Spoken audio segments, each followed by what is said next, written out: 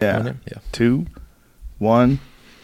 Kevin Lee, what's up, man? There How it are is. you? Good What's to see going you on? smiling. Good to see you happy. Yeah. Gotta give you some thanks for doing it. Before the fight happened, I had kind of already had in my mind, I'm like, okay, it's been a year since we last kind of did this, and it was right after the Barboza fight, and I was like, okay, I'm a get through the fight, and then I'm gonna do this.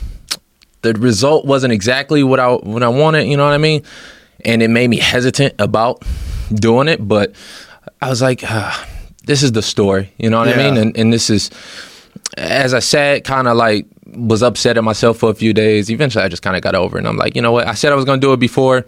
I'm not about to be no sore-ass loser. And you know, might as well. Well, like I said, I love you whether you win or lose. I'm just, it's a giant part of the game. Yeah. Half the game is losing. Yeah. Someone has to win, someone has to lose. If you watch a fight, someone's losing. Unless it's a draw.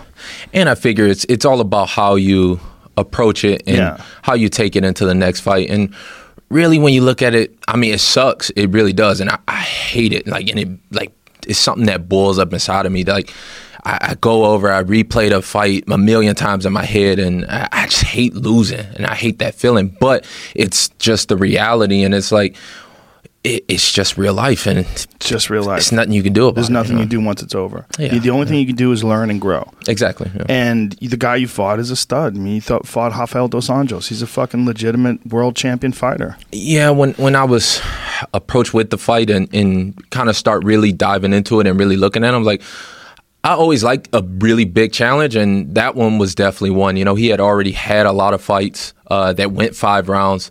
He's fought pretty much everybody. You know, Kamaru Usman was his last fight.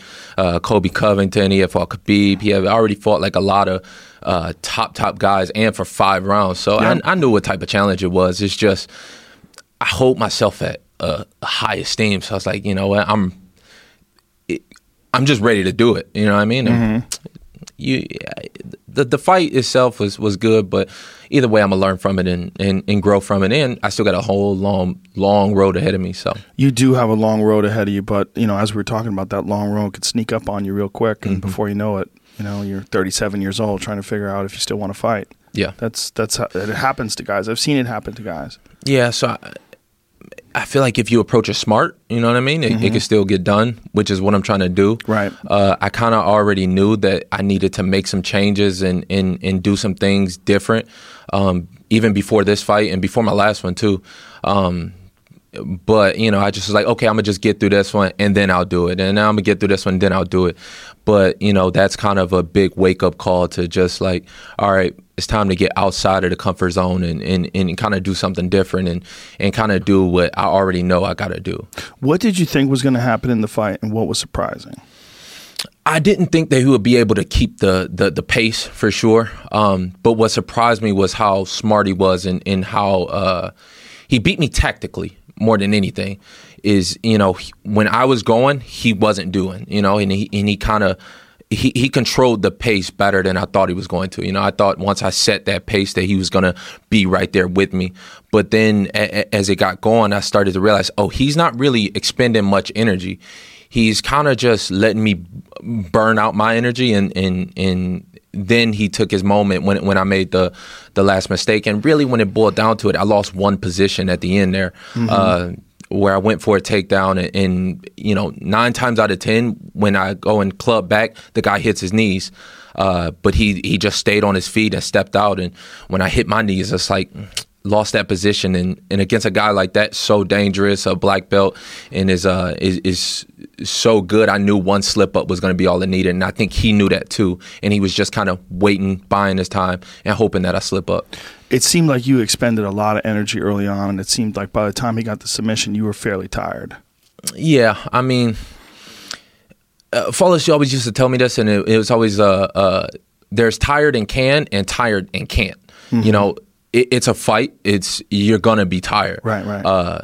But I still do think I had my legs underneath me and still could. It's just I could have played it better tactically. I could have had more time when I wasn't just going, as like you said, especially in that first round. If I would have had a little bit better experience maybe or something. I don't know. I'll figure that out, but I could have played it a little smarter like he did. Do you have a person that's giving you strategy, or are you sort of making your strategy up on the fly? That's one of the things that's kind of the main thing that I'm. Robert Fawless was that guy for me until he passed, and then I kind of just picked up the ball, and I understand fighting, but yeah, it's mostly me doing the strategy, and right now that's where I'm in the limbo of trying to find somebody who already has that experience and has already been there and done it to tell me a little better strategy. Yeah, I think it's so critical, man. I really do. And we had this conversation over the phone about it. I think that a young fighter with a lot of potential like yourself, there's a reason why fighters have trainers. Mm-hmm. There's a reason why fighters have head coaches. It's not because they want to give up all their money. Yeah. It's because it helps. And you can delegate that thought process to a master, someone who's a master of martial arts, who understands positions, who understands strategies, seen guys tired, seen guys good, seen you in the gym, seen you grind, understands your skill set, understands how you are when you come in perfect, understands how you are when you come in tired. So that is just giant. And having someone who understands you psychologically as well, and also having someone that you respect and that you want to impress, all those things are huge. Yeah, it's a big one, especially like you said, being able to talk to you too, and being able to understand you. I think that's what Rob did really well. Yes, and he kind of was so good. He kind of like reeled me in a little bit. Like I'm the type I'm just kind of go, and I kind of think higher to myself than maybe even I am, but that's just how I am. So but that's how you have confidence, right? Yeah. So, but he was the type to kind of reel me in, and he used to even tell me like, "Hey, you don't got to get hit so much." Or I'll stand in front of a guy and just like, especially when I was younger, it was a little even worse, and because that's just how I be feeling. Right. But he was kind of the type to reel me in more than anything. It's not like he would tell me one specific techniques or it was even about his style or anything like that. It was just the way that he was able to kind of get through to me and kind of make me understand what it is that I'm trying to do. Yeah. And you guys had such a good relationship too. He was such a good guy, man. Yeah. Such a good dude. Just losing him, it was devastating for the whole mixed martial arts world, but losing him for you had to be a real, just a giant change in your career. Yeah, it's Which fight did he die before? He died right after the Tony fight, which is a whole nother piece of it. I know he had a whole lot of things going on early in his life, especially, with his family. And when we went to his memorial and people were kind of explaining, what it's like growing up in he grew up a Jehovah's Witness. So he's like explaining what it's like to grow up like that and, to try and get away from that and having your family disown you and how like that can, I understand the importance of family. So I can get that. But then even I'm like, man, they would tell us we were more so keeping him alive longer than anything. So I'm like, man, if I would have won that fight with Tony, it's like, fuck, would he still be here? You know what I mean? Those are the type of I'm like, did I do it to myself almost? But I already know. I'm already at the point where I kind of got over it a little bit, and I kind of understand that I'm not going to be able to replace him by any means.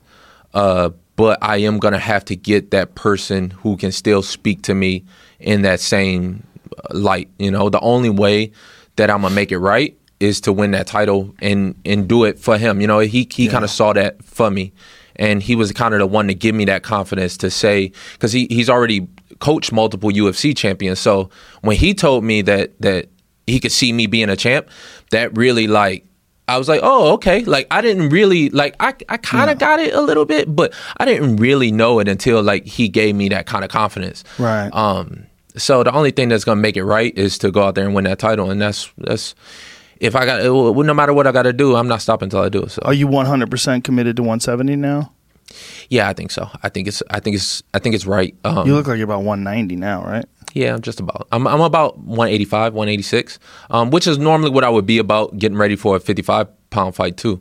Actually, when I stepped into the cage, I was lighter going into this fight than I was for some of my 55-pound fights. Really? Yeah, I walked in about 181, and for the Tony fight it was 184.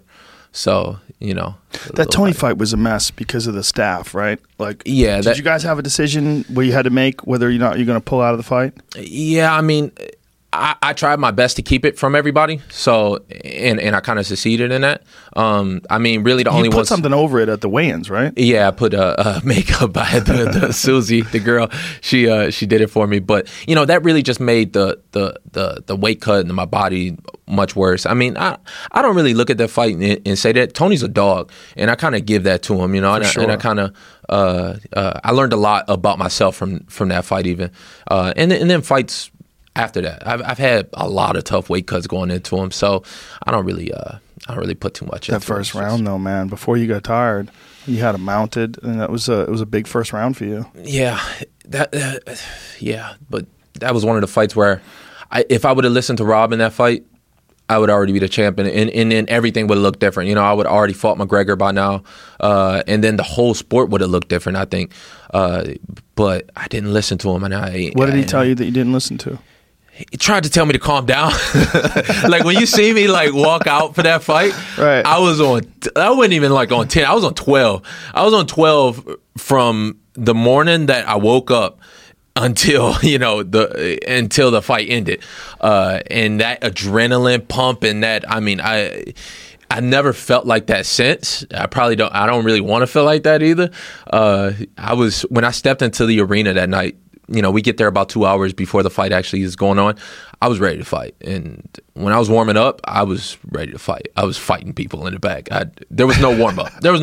I was fighting. Now, how much did that staff fuck with you? I think it put me into a state of fight or flight. Because you knew you were compromised for days before, not even just that the day of the fight. Right. Put me in that state for days before, where it made the weight cut so horrible, like, because my body's just trying to hold on to everything and trying to, when I woke up that morning, I was about 162. I woke up at 5 a.m. Weigh-ins are at 9 a.m. I have to be 155. So I've got 7 pounds to cut, which is okay. It's not too bad. Cut about 9 pounds the day before. I'm a little dehydrated. I'm a little already worn, but as the weight cut was going, we got till about 8 o'clock, and I had only cut 1.5 pounds. So I was still 161.5 something at 8 o'clock. Weigh-ins are at 9 o'clock, to the point where we got to do something. So they start to put me in the bathtub, just because we do most of our cuts in the bath. When you're in high humidity, you're going to cut more water weight, or you're going to sweat more, and water is obviously 100% humidity. So they start throwing boiling hot water, because we couldn't get the water hot enough to make me sweat more. Jesus Christ. So we just taking kettles of hot water and just pouring it on me. And doctors are in and out. There's 10, 12 people in and out of the hotel room to make sure I'm okay, and to make sure that I could cut the weight. And I was just in such an adrenaline fucking like on 10. I'm like, just get out, I'm screaming at everybody. I literally, I was in the tub, I was crying, like, wow. But to me, I was like, there's no way I'm not making this weight. And 6 pounds in about an hour, maybe 2 hours, because I weighed in about 9 o'clock or so, about 9:30, 10 or so. 6 pounds in 2 hours, it was brutal, but I think that just kept me at such a 10 on my adrenaline level. I never really understood how to bring it back down, and Rob would try and talk to me and try and tell me, like, hey, calm down, like, take a few deep breaths. And I'm like, yeah, I'm breathing, whatever. I wasn't listening to it. So Now, when did you know you had staph? The Sunday. The Sunday of the fight? Yeah. Oh, yeah, Jesus. Sunday of the fight. So you had a whole week to think about it almost. Yeah, I mean, I didn't think about it like that. I was, to be honest with you. Yeah. What'd you just notice? I noticed like a little, just a bump, and it got like really big, and I thought a spider had bit me or something. And for Sunday, I just kind of, I didn't think about it. I wasn't training that day, so it was nothing. When I went in on Monday, Dewey was actually the one. Dewey Cooper, my striking coach, he was the one to kind of notice it, and he was like, "Hey, is that all right?" And and then Rob, when he took a look at it, he was like, "Oh yeah, that's staph for sure." And I just kind of What do you do when that happens? If you decided not to take antibiotics. Yeah. So what do you do? I roughed it. I was Just like, roughed it. You didn't put anything topical on it, or was there a scratch that got infected or a cut? I honestly have no idea. When I woke up on Sunday, it just was sticking out of my chest till about right here, and I thought it was a spider bite or something. You know, I had never really had staph like that before. I knew guys who had it, especially through college wrestling. Those rooms are just so dirty and filthy. That I seen other people with it, but it didn't look like that. You know what I mean? You normally look like you'll have an open wound or something, and then that'll get yellow and pussy and disgusting. But this was underneath my skin, so it was not like an open wound or anything. Right. When I talked to doctors, they said it was just on the layer of muscle, I guess, or something, and kind of sticking out from it. At the time, I didn't really know what that meant. Like, he said it was staph, and I was like, okay, you know, like, I still feel good. Like, I can still move around. Like, we hit pads that day. I still felt good. You know, I was like, I'm showing up to fight. You know, when I you didn't put something, anything on it, or there's no. So for 6 days, you just trained and did everything with that staph. That was kind of like the last thing on my mind. Even you know, I was there to fight. When I signed the contract, I'm showing up to the fight. Like, I haven't pulled out of a fight yet. Right. When I say I'm gonna do something, I'm gonna go ahead and do it, regardless if my leg was halfway falling off. It's like, shit, I still got another one. You know, I still got 5 more toes on the other leg. So right, but looking back on it now, are you happy that you made the decision that you made? Oh yeah, it wasn't smart, but you know. But you would have done it again tomorrow. Yeah, I would have done it again. Yeah, wow. No doubt. I mean, first world title fight, you know. Do you do anything to prevent staph? Do you use like defense soap or anything like that? Yeah, ever since you actually hooked me up with those guys at defense. Oh, thank you. Glad you did that. Yeah, they've been great. So they're great. Shout out to Guy. Yeah. Guy Sacco. They're awesome. So now I just take way more preventive ways. Measures, yeah, I haven't had anything flare up on me since. Do you take probiotics? Here and there. It's a good way to prevent that as well. It also helps prevent ringworm. I try my best to eat as many natural foods, and especially like a lot of yogurts and kefir is one of them. Cool. So you know, I try and stay on top of it, and at least no flare up has been happening since. You know, I shower every time. I make sure like I'm on top of it. I make sure I bring my soap and I shower because you don't want that again. It's mostly the you know, the fight didn't go my way or whatever, but it was about 3 or 4 weeks after that fight where I was just wrecked. I was wrecked. I was just in the worst shape ever. And when I got on those antibiotics, I just fucking kills people. Barely move. Staph kills people. Yeah, it was terrible. People that ignore staph, I want to scream at them. I'm like, listen, man, you could die. It seems like you just got an infection, but that shit gets systemic. It gets in your bloodstream, and you could fucking die. One of my friend Brian Callen's friend's wife died, and he went over the house, and she was like, you know, some people get crazy with holistic stuff. Oh, she's just going to try natural healing. And he's like, get her to a fucking doctor. He's like, her gums were bleeding. Jesus. Yeah, it had gotten systemic, and she wound up dying. Jesus. Yeah, man, from staph. I've had it twice. And the first time I had it, when I got on the antibiotics, first of all, the antibiotics just kick your ass. Yeah. The fact that Luke Rockhold won the fucking title against Chris Weidman while he was on antibiotics shows you what a stud that guy is. Yeah, because that shit kicks your ass. He had staph when he fought Weidman. I didn't know that actually. Yeah, he was wrecked. I know those antibiotics mess you up bad. You know, I've done them once for like a sore throat or something earlier, a couple years ago, and it just wrecked me bad. So I knew, like, going into that fight, I was like, I'd rather have the staph than the antibiotics. I was like, I haven't had staph before. I've had the antibiotics. I know what they're going to do to me. So I was thinking that when you fought and afterwards talking to you about it, I think you probably made the right move to not do antibiotics. But I don't know. I'm not a doctor. But I was thinking that it just weakens you so much.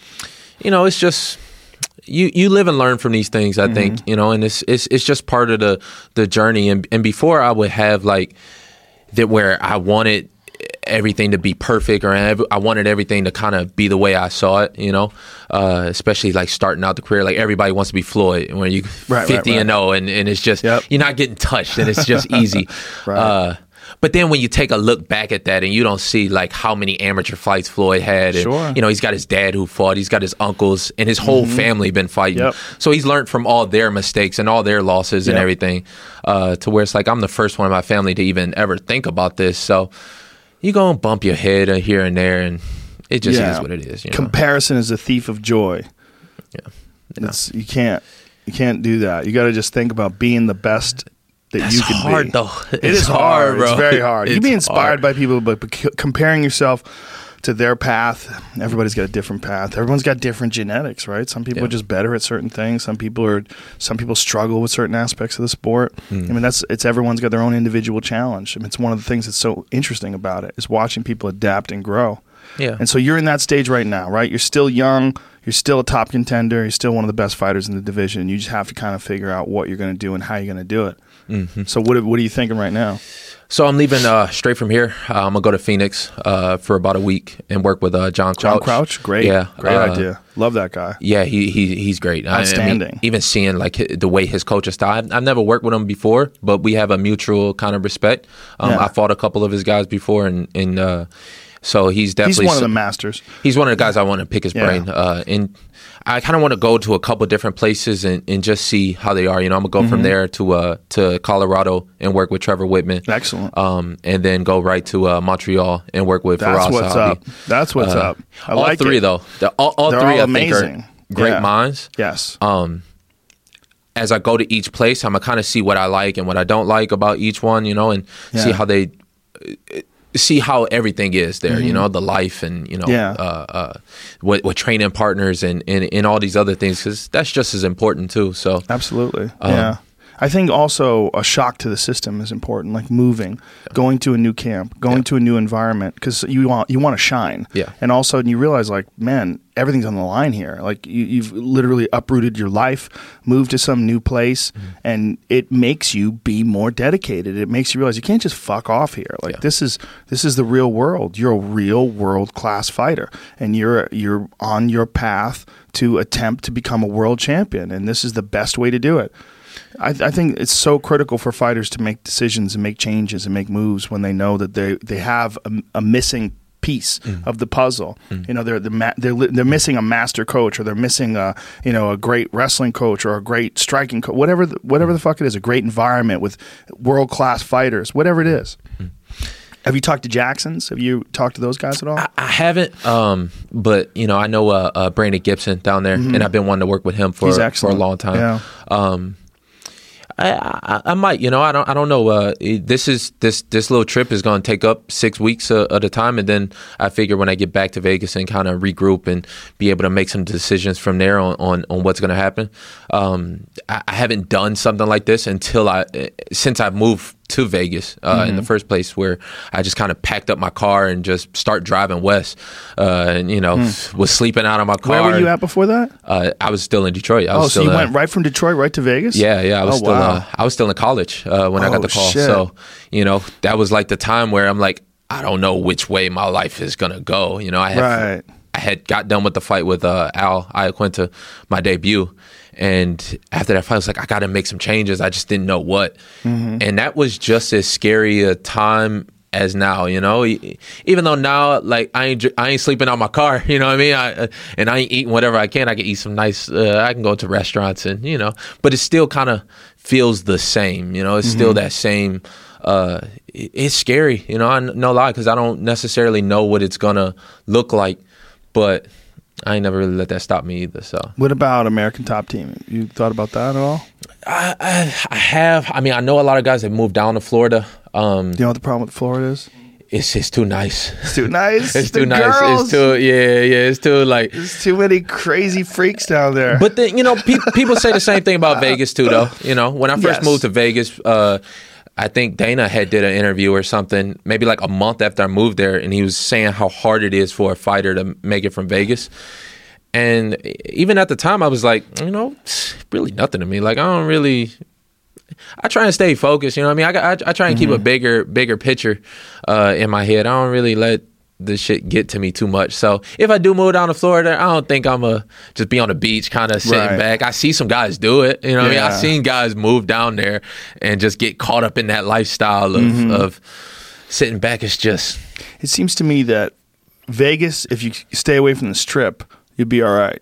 Yeah, but Miami's the whole Strip. Yeah, true. It might be a little harder. It's everything. It's all of Miami, and it's the attitude down there. Everybody just parties, man. Yeah. It's everybody else too. It's a big influence. You know Will Harris from what is his production inside with A Fighter's Life? Is that what it is? Anatomy of a Fighter. Anatomy of a Fighter. He was just telling me about. He just went down there, and he was thinking about moving there until he spent 4 days there. And he's like, "Get the fuck out of here! I can't live here. This is crazy. These people are crazy." He said, "You should need a passport." I'm like, "That's what I've been saying." It's like a different world. It's a different country. It's a party country down there. Yeah, I've only been once to Miami. I've got a cousin that lived there, and I went out with the intention of partying, but I was like, obviously, I'm kind of good on it. Kamaru Usman lives there. You can be a champion out of there. Robbie Lawler's from there. You can be a champion out of there. It's one of the best gyms in the world. But it's in terms of distractions. The hard part for places like that is I'm missing that mind. You know what I mean? They got a lot of great fighters down there, and they got a lot of. I feel like the training and in the atmosphere and the training partners and everything would be great. But I'm missing that great mind. And Do you know Mike Brown? I've met Mike a few times, and brilliant guy. There's some respect, but we haven't really have a conversation with him. Have a conversation with him too. I mean, if you want to really decide what clicks with you better, I'm a big fan of Mike Brown, and obviously Ricardo Laborio is a fantastic jiu-jitsu coach, and I'm just a whole fan of the whole organization. When the way they put it together. Yeah, I mean, it could be it might be something that I might look at. It maybe towards the end of the summer or something like that. I kind of already got this trip set and planned, so I'm just I'm about to pull the trigger on it and see where they take me.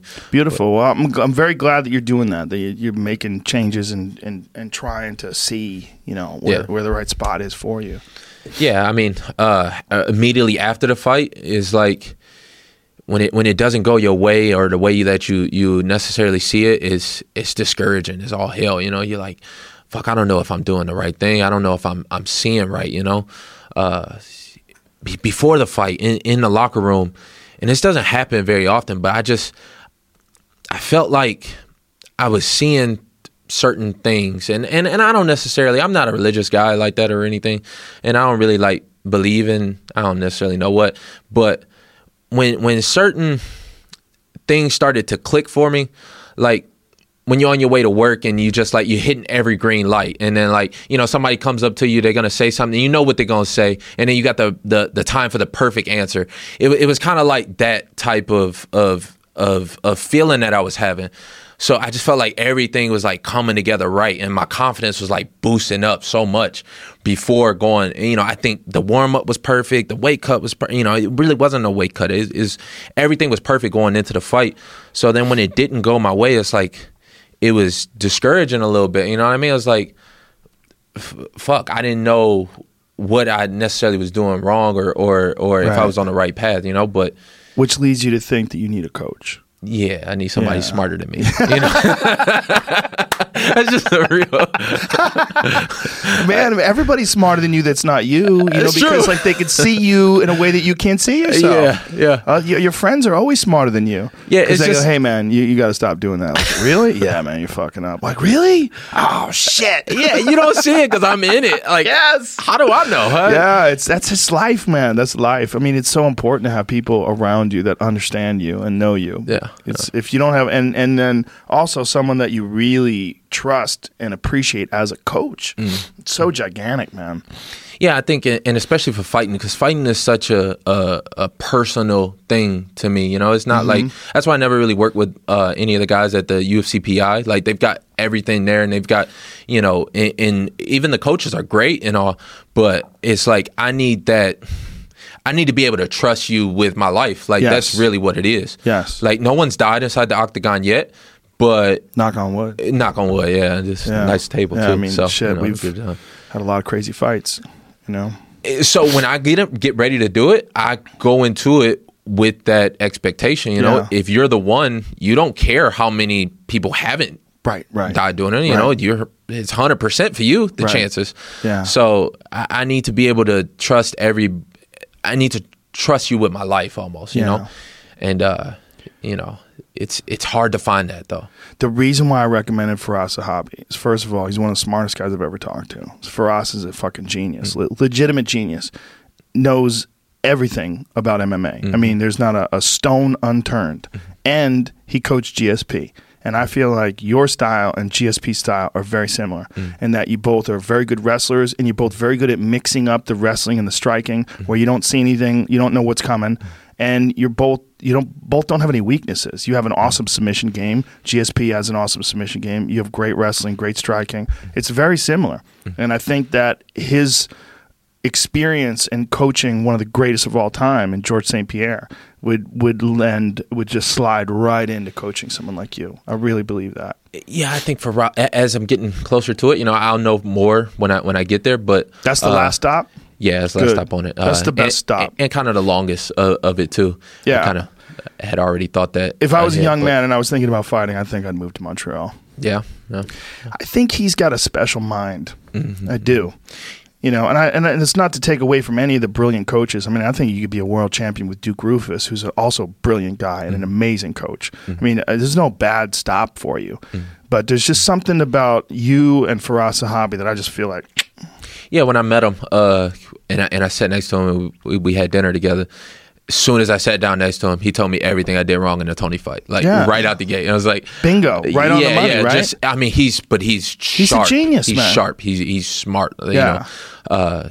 So yeah, I mean, but then again, Whitman, I work with Whitman too, and Whitman is a really experienced dude. You know, he's coached so many people. He's seen so many different styles and done it himself a lot too. So you know what I love about Whitman? When Justin Gaethje flatlines people, Whitman acts like nothing even happened. Yeah. He's like, he knew it was going to happen. Yeah. It's crazy. Like, everybody's jumping and cheering, and Whitman like, yep, here we go.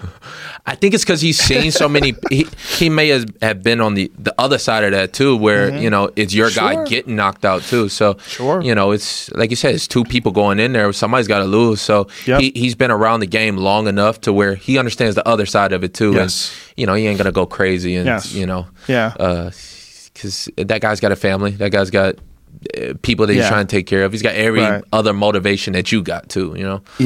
Yeah, really. Yeah. I think there's also the culture shock of moving to Montreal will be good for you too. Yeah, I mean, maybe. I spent some time in cold as fuck, son. That's why I left Detroit. Those Januaries. Oh my God, I've been to Montreal in January. It's like yikes. You go outside, you got that thick fog coming out of your mouth. Woo! That's why I'm going in June. Yeah, go in June, but it's good for you, man. I think it's good for you. I feel like that cold might be something to that. You know, the best wrestlers and everything are always from the Midwest and from that cold. And you know why? Because they develop character. Yeah, I think it is something to that. You know? It's 100%. There's soft ass people out here in California, bro. Yeah. It's so easy. Vegas, no different. It's so easy to get by. All my friends from Boston that come out to California go, people are fucking soft out here. Yeah, they don't have to shovel snow. They don't have to worry about freezing to death. You know, if your car breaks down in Boston, you're 10 miles from your house, you might freeze to death. Yeah. That's real. Yeah, that's real. You better keep a blanket in that bitch. Yeah. You better be have tough. A fucking sleeping bag and a candle. You know, and I think it gives you like different morals and different different character to you. You know, you value things a little bit differently. I think so. In that cold, you know, Detroit was the same way. It's like 7 months out the year you spending that time indoors and around, and it builds like your family and everything because you ain't gonna be inside with some fucking schmo from down the street that you don't want to, you know. Right. You have to count on each other too when it gets fucking cold. Yeah. Because everybody's in this together. Yeah. Literally. All is fucking cold. We ain't going out there. It's also like a vulnerability to nature that just forces you to accept your place in the universe. Like you are vulnerable. You're very vulnerable. In California, your wife could kick you out. You're like, fuck you, bitch. I'll sleep on the lawn. You can go sleep on the lawn. You don't have to worry about nothing. You know, you'd be fine. In January, you could sleep on the lawn with a good jacket on in California. And it's gorgeous, too. You could just get in your car and just drive down to the beach. And, you know. Exactly. You're living in it's too easy. To me, I think it's paradise, but, you know. It's too easy. But then you talk talk to people who they've spent their whole life here and they don't see it that way. So maybe how it's about all people from perspective. Brazil? I mean, how badass are people from Brazil? And that's fucking paradise too. Yeah, but it's rough paradise. You know? It's a little different down in Brazil. You know, I think a lot of crime. Yeah, I get them Brazilians a lot of respect. They you know, some of them, they really they come up out of nothing, you know, and literally out of nothing. And to build that respect around their community and stuff, I give it to them. I do as well. And, you know, you got to give it up to them for creating Brazilian Jiu-Jitsu. I mean, they essentially revolutionized Jiu-Jitsu. Yeah. I mean, the Gracie family is the most important family in the history of martial arts. And what they did with Brazil and Brazilian Jiu-Jitsu and how Brazilian Jiu-Jitsu evolved in that country, you know, just they took to it like a duck to water, man. Yeah, I wonder what it is about Brazil that was like the one place to stick. You know, I think if that Count Maeda had gone anywhere else, if he had landed and talked to some other dude somewhere, I think they got lucky. They found Elio Gracie and Carlos Gracie, and they found some dudes who were just straight up warriors. And they taught those guys, and those guys were, I mean, Elio Gracie just really, him and Carlos just thought it through and then were willing to test it in real competition against people much larger than them. The fact that Elio was a small man, he wasn't a large framed man, is the reason why Brazilian Jiu-Jitsu became so effective, because Elio had to fight off of his back. He had to tire out bigger guys first. They had to develop the concept of cooking your opponent. You know, all that wasn't in Japanese Jiu-Jitsu. It wasn't in Judo. Judo's a beautiful, elegant martial arts with fantastic technique and powerful moves, but it wasn't Brazilian Jiu-Jitsu. Brazilian Jiu-Jitsu is largely a part of this one dynamic, incredible family. And if you look at that family, all the fucking champions, Royce, Horian, Hickson, you know, I mean, come on, man. Hoyler. Hundreds of them, I fucking feel like. Crazy. And now Crone. I mean, Jesus Christ. I mean, what a fucking family, man. Henzo. Yeah. I mean, Hyen. I mean, just Gracie after Gracie. Genetics. You saw Gracie like, oh no, killers, just straight killers. Yeah, I mean, the game has changed a little bit since Carlson. then, but don't forget Carlson Gracie too. The game has changed a little bit since then, It but it has been because of them. I feel like, you know, it evolved in that area and sprung out, and of course, you know, obviously there's, you know, Muay Thai from Thailand, Dutch kickboxing, American wrestling. There's so many different factors, Russian wrestling, so many different factors that come into what we now call mixed martial arts today. But man, I just keep thinking that if it wasn't for that one family, who the fuck knows? Because the part of what made the Ultimate Fighter so spectacular, or the Ultimate Fighting Championship rather, in the first two ones, was Royce Gracie being this guy who's not this physically terrifying guy. Like if it was Mark Coleman, if Mark Coleman 200 pounds just fucking muscle, jacked, 265 with muscles up to his neck, straight up to the top of his head, his neck would just like come off of his shoulders. He was huge. If he won, you'd be like, that makes sense. But when Royce won, everybody was like, shit, I gotta learn jiu-jitsu. Look, that guy choked that dude out with his legs. Like I remember people at home were going, "What the fuck is this?" That's what makes fighting so great, because you never know what's gonna happen in real fight. You know, true fight. I mean, even in boxing too. You know, you see some crazy shit like Anthony Joshua just getting beat. But I think in MMA it's even more, just because there's so many different options. And I have it from a good source that Anthony Joshua got dropped in sparring the week of the fight. Wow. And he got hurt real bad the week of the fight, and that he was very tentative coming into that fight and very vulnerable, which makes sense. You could kind of see it on him a little bit, even you know, in the first round. When you even walking out, you know, you can kind of see his look, and it's a little glazy, it's a little out of it. You know, I figured that it was just coming over to America for the first time, and you know, being in New York, and it's a lot of pressure and a lot of you know, especially when you talk about Deontay Wilder like knocking the dude into like the next century, like the week before. Did you see that video? You're like, fuck, I gotta fight him next. Did you see that video that I posted on Instagram from that dude who does animation? No. Oh my God, there's two amazing ones. First of all, pull up the Deontay Wilder one, because he has the fucking glove from the Avengers, And he hits this dude. The guy did these incredible. Ray Rod did it. Yeah, Ray Rod. Yeah. He's incredible. Yeah, he's crazy. That guy's animation, his graphics are amazing. But he did one for Deontay, and then he did an even more hilarious one for Andy Ruiz. Yeah. Oh my God. I didn't see the Andy. I did see the one with Deontay. You saw that one? I didn't see it through yours. But, okay, so pull up the Ruiz one then. Yeah. So you can see when he drops Joshua. Watch this shit. It's hilarious, man. The guy's so good. Give us some volume too. Can we do that? Or was it the soundtrack to... You think we'll get in trouble for that? I don't know. Yeah, no volume. All right, no volume. Just play the video. Watch this. So, see, even the way when you're looking at Joshua after the fact, look at this. And then his body's still there, but his spirit he's got a roller bag. He's going through the airport. His spirit, he's got Tweety birds floating around his head while Anthony Joshua is still on the ground. His spirit gets into a plane and flies away. That was awesome. That dude's awesome. It's so amazing how he did that the next day, the day after the fight that was out. People are getting crazy with what they can do. Yeah, it makes you jealous a little bit. It's like, damn, I wish I could, wish I even had that kind of creative process to think it through, let alone go through with it. I know. People are getting crazy. That guy's a master, though. His ability to do. This is the Deontay Wilder one. Yeah, I think I saw this one. Yeah. I mean, that is crazy. And then when Deontay moves away with the eyes glowing. That's awesome. He has the craziest power I've ever seen in the heavyweight division. Yeah, he's so special. Weird. Yeah. It's so weird, his power. And when he fought Tyson Fury, he weighed 209. Yeah. That's all he weighed. 209. Wow. Crazy. Wow. Yeah.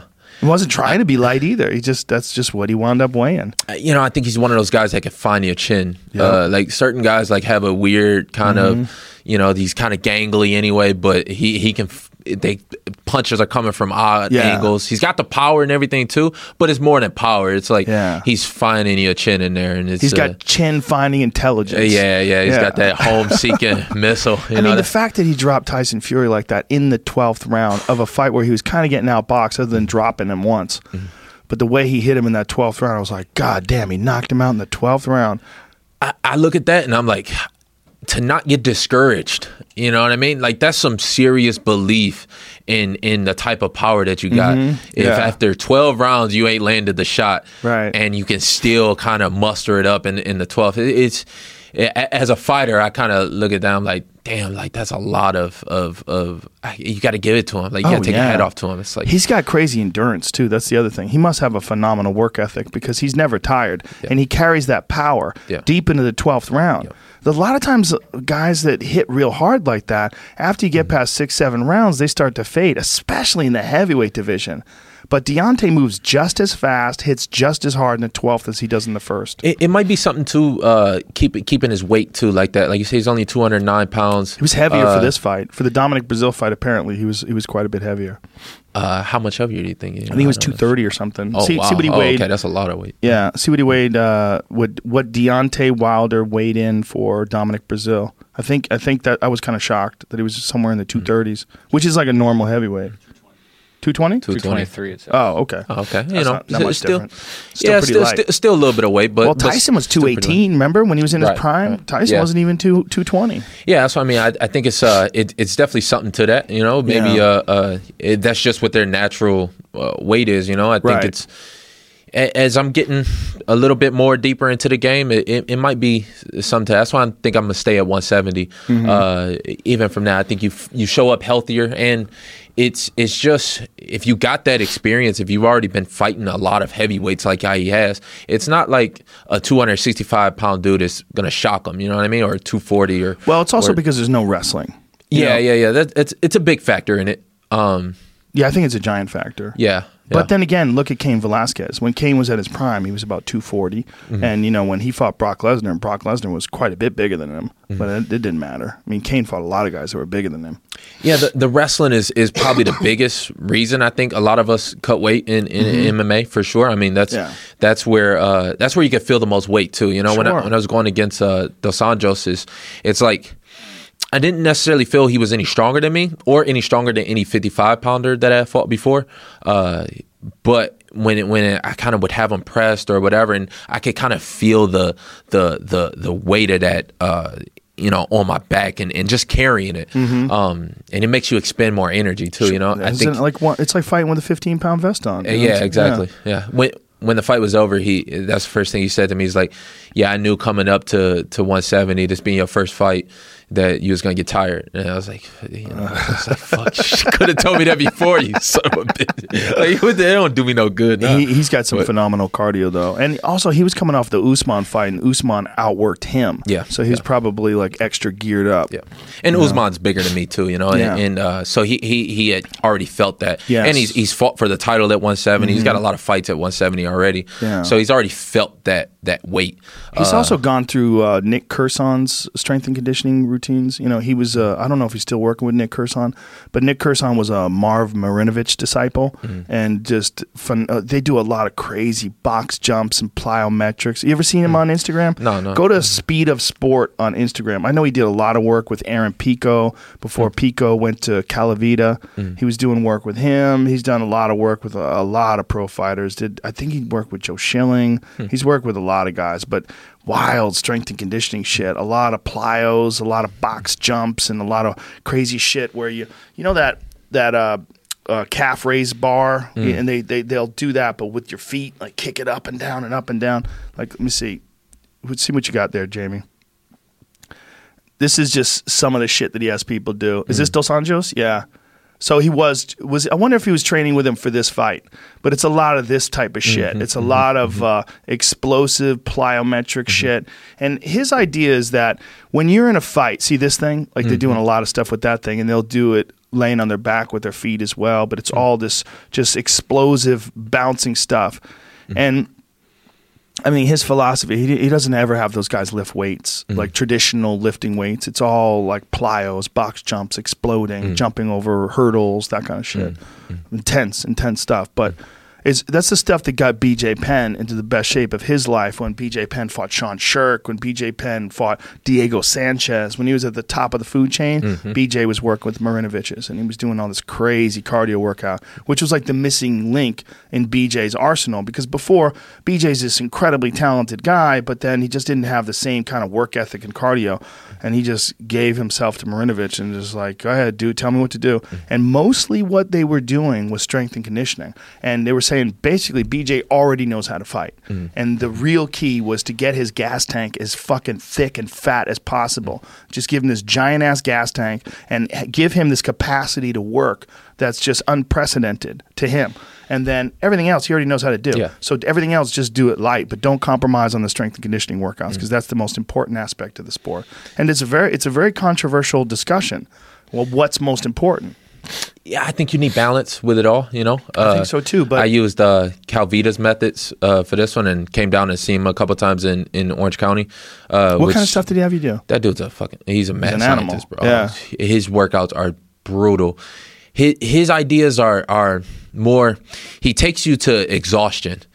And then we do stuff like that, like the explosive stuff and different types of movements, and kind of making sure that your legs are still underneath you. But he puts you on a bike, and that bike workout it's like a 30-minute, 3 minutes, like keeping a hard pace on like a very, very high level. And he's got you strapped up with all these monitors and everything to kind of make sure that you actually hitting your red line. And then the workout starts. So it's about like a 3-hour workout, and it's draining. It's brutal. It's like 3 hours. Yeah, it's it's a fight.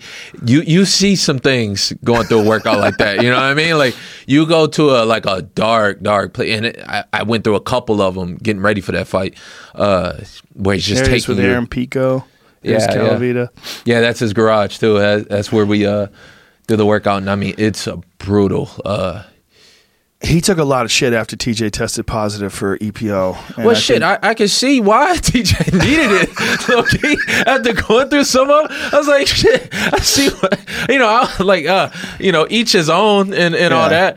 But, I don't put that on Sam. It's like, you can't. Yeah, I mean, TJ's a grown man. He's going to do what he's going to do. So. We don't even know if he knew. Yeah. And speaking with him and everything, he had no idea. He was just as blindsided, which is, kind of fucked up on. That's unfortunate for him, too, because everybody was really paying attention to how scientifically he was designing and engineering these workouts. Yeah. And people were really excited about it. So it was a little bit of a backstep for him as well. Yeah, he's a smart dude. You know, I think he's a math teacher over at Cal State or something like that. And I mean, genius of a dude. You sit and talk to him, and like he's gonna tell you exactly why he's running you through these certain things. So, you know, we picked up on his philosophies going into this one, and you know, even though I was tired during the fight. It's a fight. You're going to be tired. Right. I still had my legs underneath me and still could go, you know.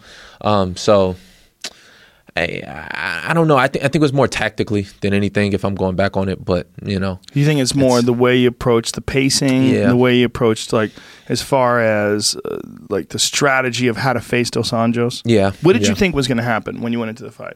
I was going to break him. Just going to run I wanted through to fight. Like, you know, I think the fight before that with Al, I hated the way that fight went. I hated the way I showed up for it, and I left way too much reserved. And the worst feeling for me, like I don't really, I hate losing, I really do, but I don't really get hung up on the results that much. I hate not performing. And at your potential. So if you feel like you performed at your potential and someone does better, then you're like, okay, that's a lesson. Yeah, I can learn from that and grow from it. But when it's a fight and I get done with it, win, lose, or whatever, and I still got a little bit in me and I still like, you know, you walk back to the doctor and I'm still ready to fight and I still feel that in me. I hate that feeling more than anything. So I wanted to make sure that I didn't get this one up from this one, you know, and I haven't really had a fight in the UFC yet that has hit kind of where I want it to be, you know? Like, I haven't given... People have watched me grow up in the sport, I feel like, but they ain't really seen, like, a good fight out of me yet. So that's kind of what I was looking for and what I was after is just Dos Anjos was smart about it in world champion. So, but, you know, he's smart. I mean, he's been around the block, man. He's smart. And he's in a precarious situation himself, right? Because he get dominated by the champ in his last fight. And, you know, I mean, what do you do from there? I mean, he beats you, but where is he? It's not like people are clamoring for him to fight for the title again. The good thing is at 170 is so many good fights to be had. Like, even for me, it's so many. You know, you got Askren, you got Masvidal that he's getting ready to fight. You got Usman, you got Kamaru, you got Pettis, and Diaz is back. And, you know, it's so many good fights. I mean, there's going to be a great fight for him, I'm pretty sure. I mean, I don't know. Don't really look at it like that. No, I'm pretty sure as well. I mean, goddamn, both divisions between 55 and 70 are stacked. You were pushing for a 65. Yeah. I think it's a great idea. I still am kind of, but I am too. They just don't want to listen. Yeah. Nobody. I think don't see why. Change 70 to 75. Change 65, 55, 45, 35. It makes sense. 10 pounds makes sense. But these arbitrary. I think there should be a 95 too. How about that? That one I could see a little bit just because of how shallow 205 was getting. But now you got so many great fighters at 205 even, and you're starting to see that body type that's coming through. You know, the Johnny Walker, the kid that just fought the last weekend and knocked out Manuel. Yeah, how do you say his name? I don't know, you know. He just knocked out Jimmy Manuwa. But he's kind of got that similar frame too as John Jones, and you know, you're starting to see more of those guys. So, how do you say his name? Yeah, Manuwa retired. Yeah. Just show it to me and I'll spell it. I'm trying to find it. It doesn't show. Alexander Rakic or Rakic. Rakic. Yeah, Rakic. I think it's Rakic. Yeah. He's a fucking beast, man. That step in left high kick was beautiful. Brutal. But now they're getting so many guys that they might be able to build a 95-pound class at one point. But they could do 65 right here and now, and it'd be, you know, stacked. One of the best. Yeah, it'd be one of the best. It's almost like there's too many guys at 55 and 70. I mean, I think that, and then also like look at the women's flyweight division. The women's flyweight division now, of course, with Shevchenko is going to fight Jessica Ai this weekend. Mm-hmm. But if you go back to the women's strawweight division. Strawweight division, when Joanna was champion, everybody's like, well, there's no one there. Who's going to fight her? And now it's stacked. It's stacked. You got Tatiana Suarez.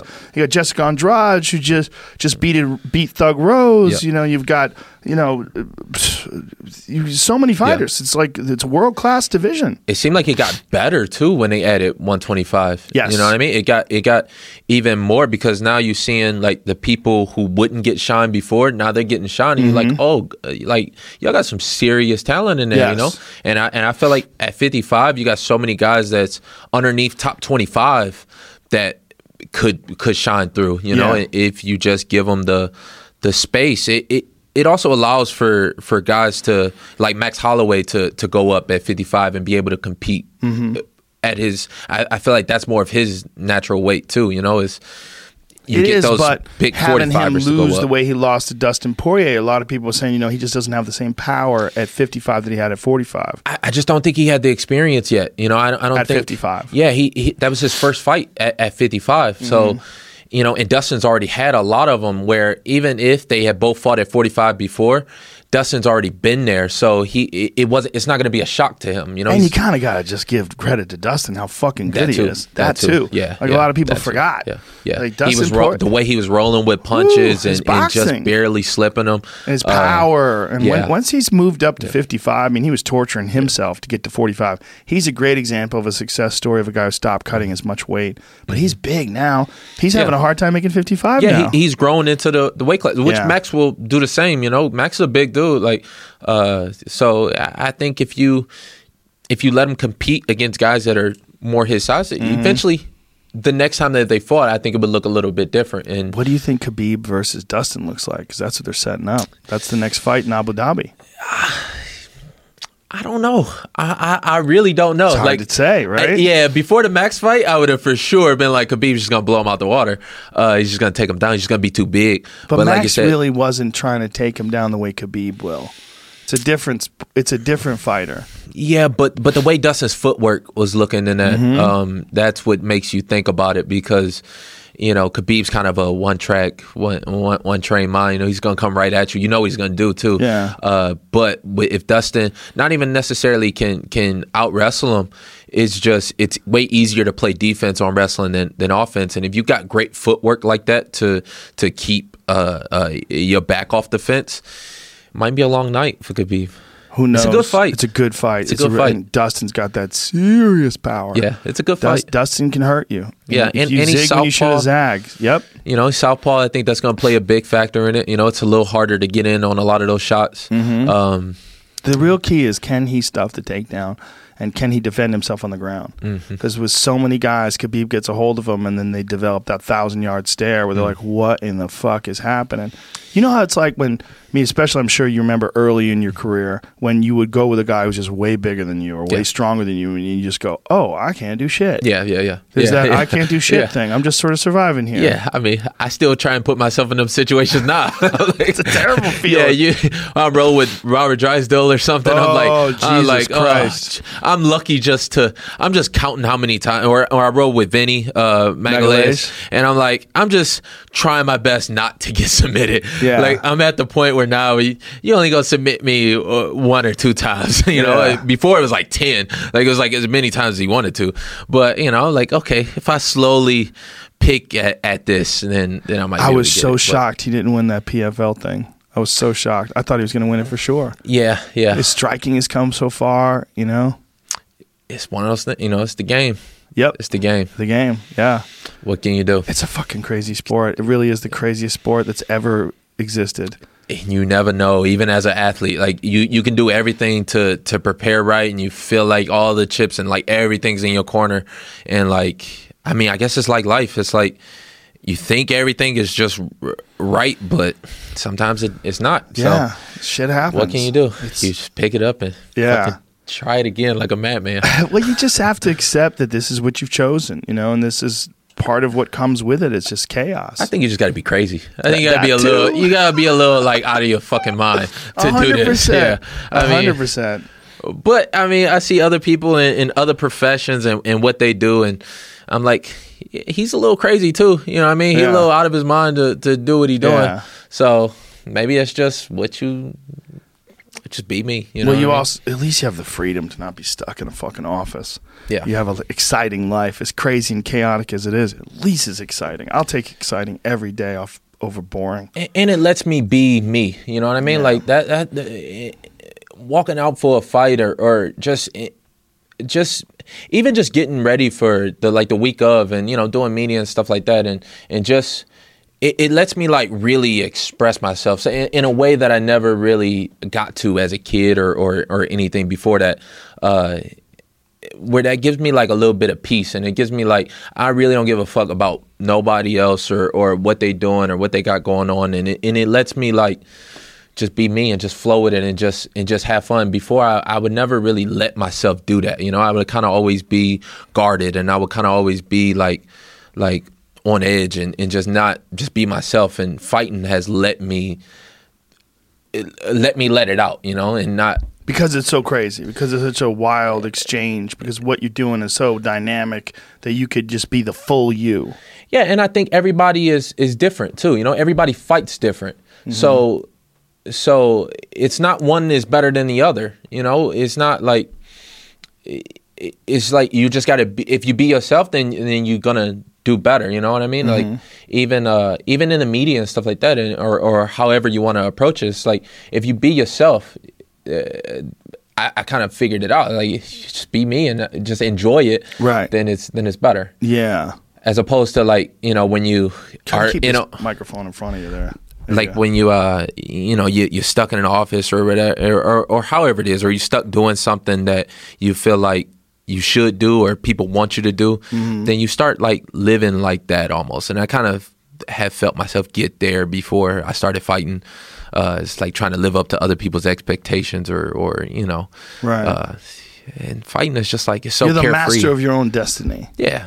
In a lot of ways. Yeah. And that's the best thing about it. Yeah. Fuck the win, fuck the loss. The money is fun.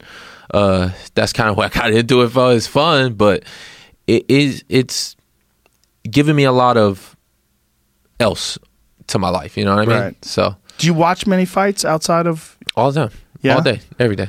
Outside of MMA? Yeah. Do you watch like jiu-jitsu or Muay Thai or? I watch a lot of jiu-jitsu when it's really getting going. I was going to try and come out here a day before and try and see Worlds.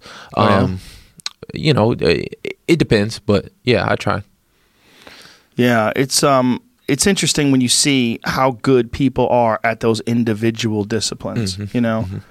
That's one of the more interesting aspects about MMA is that you really can't be the best in the world at everything, and you're gonna have, because it's such a complex sport. Yeah, you can try. You certainly can. You certainly can. But you're right, though. I think a lot of these other sports and stuff, they've had so many years just to figure out what works and what don't work that they've really refine the process, you know what I mean? Yeah.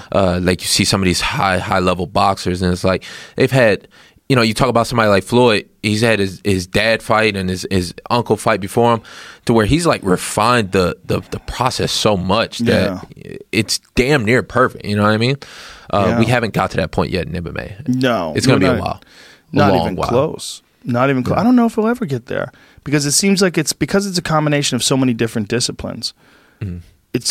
It doesn't seem like you're ever going to see a guy who is world-class Muay Thai and world-class Jiu-Jitsu and world-class wrestling all in one fighter. It just doesn't seem like that's really possible. I think you can get it in a couple more generations, though. You think so? Maybe like 4 more generations, something like that. Like, because it's like I look at the kids now that are coming up, and they don't have the same like preconceptions that even I had coming up in it, like where if you're boxing this way, and this is the right thing to do, this is the wrong thing to do, or you taking so many things, and you're not really, you're kind of stuck on it, you know what I mean? And I feel like each generation is getting a little bit better. I look at like some of the things that kids do now. I'm like, fuck, like I want to, like, wish I could be that free and just kind of have that creative process to do it. It's gonna happen eventually, I think. Yeah, with little kids that are starting off, like have little amateur fights when they're like 10 years old and shit. Yeah. So then I think about his kid, and what's his kid going to look like? And then, then what's his kid going to look like? To where you will get somebody who is just perfect at whatever they do. That's a good point, because it really is a big factor that Floyd had his dad, who was a world-class fighter, who fought Sugar Ray Leonard, and his uncle Roger was the Black Mamba. I mean, Roger Mayweather was the fucking man back in the 80s. You know, to see those two guys training him, that is gigantic. Grown up in that environment, always been around boxing. And they could tell him what to do and what not to do. Even when you get to that certain level, you know, it's like you don't know what you don't know until it's too late, almost. Right. But you know, he had people that he really respected. Like I mean, your uncle and your pops, they're going to be the first people that you respect, and you got to listen to them. Yep. So I think it played a huge factor that people don't really look at. I think so too, and it's also seeing the mistakes that other fighters have made. When you're growing up in the gym, you're seeing guys that spar too hard, or seeing guys that get hit too much, or seeing guys that take the wrong fights, or seeing guys that don't fight smart defensively. You know, one of the things that people forget is that Floyd went through a big transition of his own. If you go back to the early parts of his career and you watch when he was Pretty Boy Floyd, he was a much more aggressive fighter, and he would put himself in danger much more. And then when he became Money Mayweather, like as it got later and later in his life, he just got so much more brilliant defensively. And then he became the guy that you see shutting out Canelo Alvarez, stopping all these guys, just shutting everything down. He just became this defensive wizard to the point where you'd see world-class fighters like Sugar Shane Mosley, who did tag him, but other than that, didn't really. Once he recovered, he didn't really know what to do with Floyd. Floyd just had the answers to his style. He had figured him out. Yeah, and I even see a lot of people, because I go by his gym from time to time. You know, and I see like a lot of people that are coming up in boxing who just want to right out the gate be what Floyd is now. You know what I mean? Be on the ropes and be able to slip punches and you know, but they forget like the time when he beat the fuck out of Arturo Gatti, you know, to the you know, and was no defense to it. He just came out and was throwing hands. Like they forget all the like amateur fights that he had before that he's won and lost, and you know, he just had a different style of fighting. So it takes time to get to that level. You know what I mean? Yeah. Certain that people Arturo just don't get Gatti there. fight was brutal. Oh, brutal! Yeah. He's a monster. I give him a lot of respect. I do. Yeah. You know, I mean, not a lot of people do, but They're crazy. The man's just being him. Well, he talks a lot of shit, but you got to separate that from what he does. Yeah, I mean, like when you watch him fight, the guy is defensively spectacular. Yeah. He knows exactly. When you watch the Canelo fight, I've watched the Canelo fight at least 3 times, and when you watch him stand in front of Canelo throws a left, he's over here, he throws a right, he's over here. Pop, take that jab with you. Yeah. Oh, and I'm back here now. And Canelo is like just whiffing, just throwing punches. You could see the look in his face like, God damn it, I'm in here with a master. Yeah. This is a master boxer, and I'm learning a lesson here. You know, the good thing is, you know, he learned that lesson the right way. And now look at him. Yeah. Canelo's a monster. Dude. And a monster defensively, too. Yes, you know, you see some of his defense now, and even me, like, I look at his head movement, I'm like, God damn. You know, he's against Danny Jacobs just a little while ago. Like, his head movement was just on point. That was a great fight because Danny Jacobs is a fucking killer. Yeah, and I was pulling for Jacobs, but I had to give it to Canelo. I'm like, he really took what he learned from Floyd, and you know, sometimes you need that. You know, that is, even like how you said me and George are kind of similar. I tried to pick a fight with the man. Like, I no lie, like I wanted to fight him, of course, just because going into it, I was like, hey, win, lose or draw, I'm gonna learn something from this motherfucker. Like, for one, he gonna know he was in a fight. I'm gonna show up. I'm gonna give him everything I got. But I knew just for the future, I'm like, a fight like that is just going to propel you. It's just going to get better. You know, I think he's going to wind up fighting Khabib. Probably. I think so. Probably. Yeah. That's what I think. Yeah. I think if Khabib beats Dustin Poirier, Khabib is going to lobby for a fight with George. Yeah. That's what I think. And it's a good fight to make. If Khabib beats George, I think he's going to retire. That's what I think. I think Khabib only has a few more fights left in him. I don't think he necessarily wants to fight for a long time. I think you're right. He's undefeated. Yeah. He smashes everybody. Yeah. You know, and I think he'll go down as one of the greatest that ever did it. If he beats George. If he beats George. If he can even get George in there. I mean, If he could even get George in there. I mean, who the fuck knows if that could ever play out. Yeah, I mean, I want that date with him, but we'll see how that whole thing. It also play out. for the UFC, it wouldn't be for a title, which is a problem apparently. When they have a problem with like selling pay-per-views, one of the big problems is, and this is why. Look, everybody goes, why do they have interim titles? The reason why they have interim titles because people see that title and they fucking they click that pay-per-view when they might not. That's real. It's a big factor, and it plays into your mindset as a fighter too. Yes. You know? And so George would have to come back. I mean, someone would have to 165. beat Usman. Or they could do 165. Or they could do 165. You know, I mean, I'm just saying. Like, Dana said on the record, do what you do. That doesn't mean that much because Dana's also said that women would never fight in the UFC. But Dana said on record there won't be a 165 while he's working there. We hear him. I hear him. I don't like that thinking. I hear him though, but you know, I don't get it. I don't know why they want to have more weight classes. Yeah, I don't get it. You can make the Khabib and George fight, and it be nothing. Every 10 pounds. And George wants that fight too. You know, even to say how. I mean, you a cool motherfucker, but George even more so.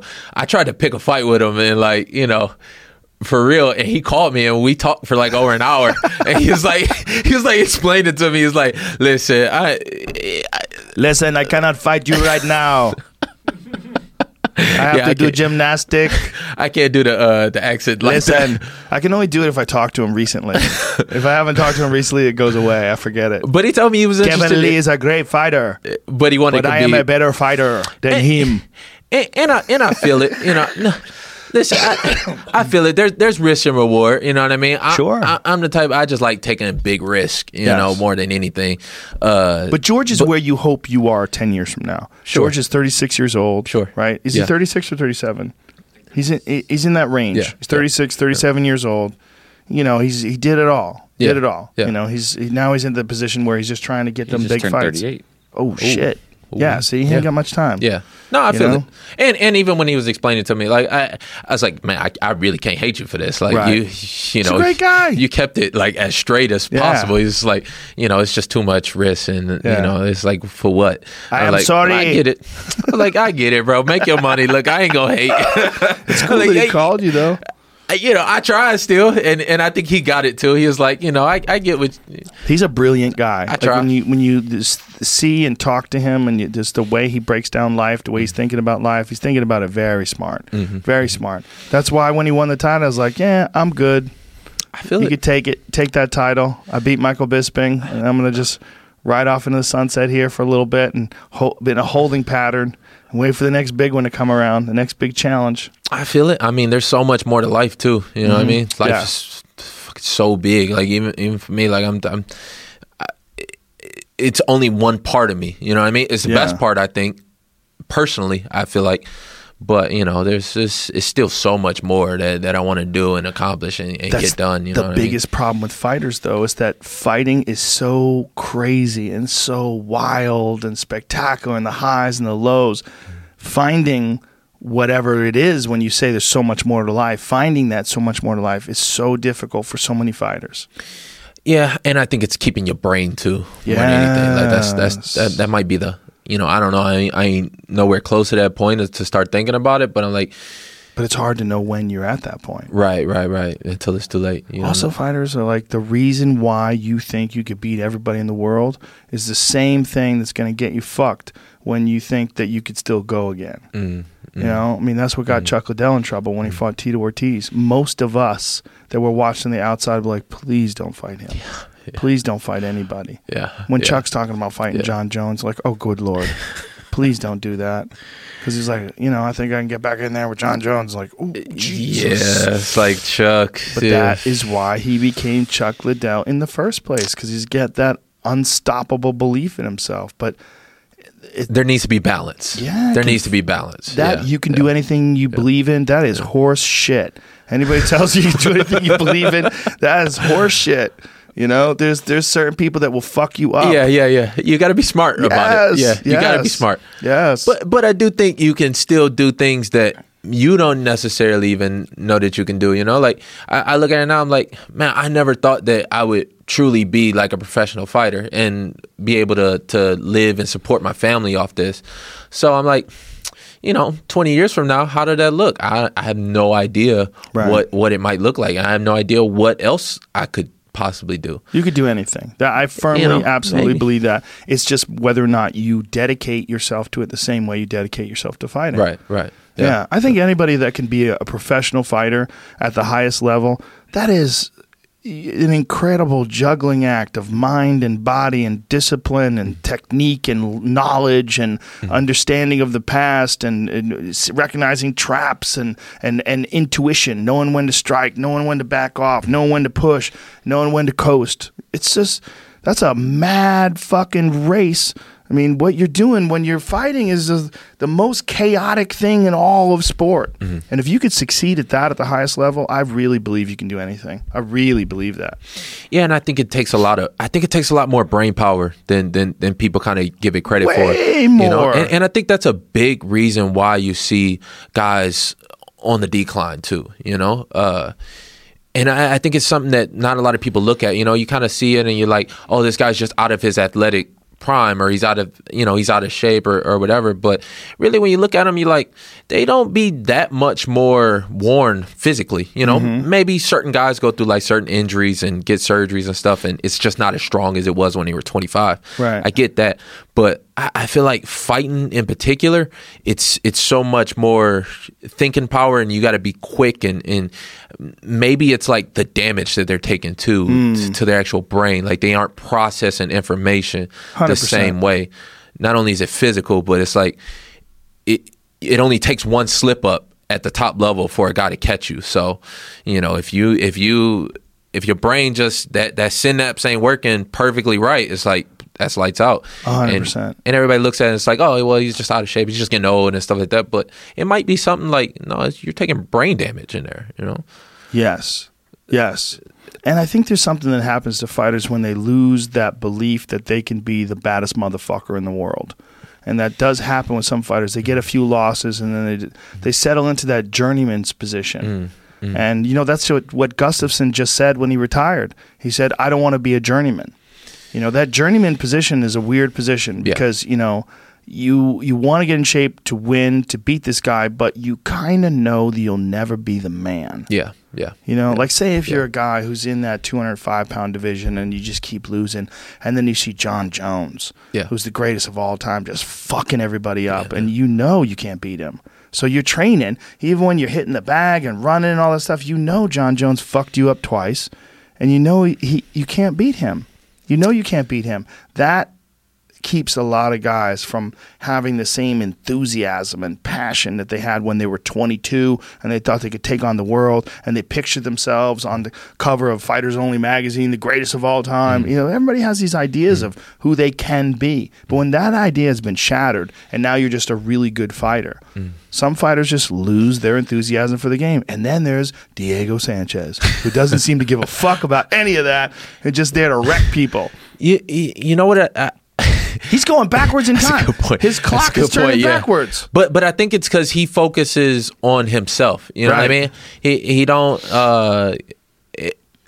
Diego's out of his mind for sure. For sure. But maybe he's into his mind. You know what I mean? Maybe he's just so like focused on himself. And even if you can't, if you're looking at John and you like, man, I ain't never gonna catch up to that level. I'm just not gonna be that. Right. Then yeah, that can really like you said, like start to really like discourage you a lot. But then if you're just like, okay, I'm better today than I was yesterday, and my jab's like it's not as straight as it could be. So let me just work on that and just pick the next thing and just keep constantly going to that. I feel like that's what real champions do. They don't necessarily look at the other person.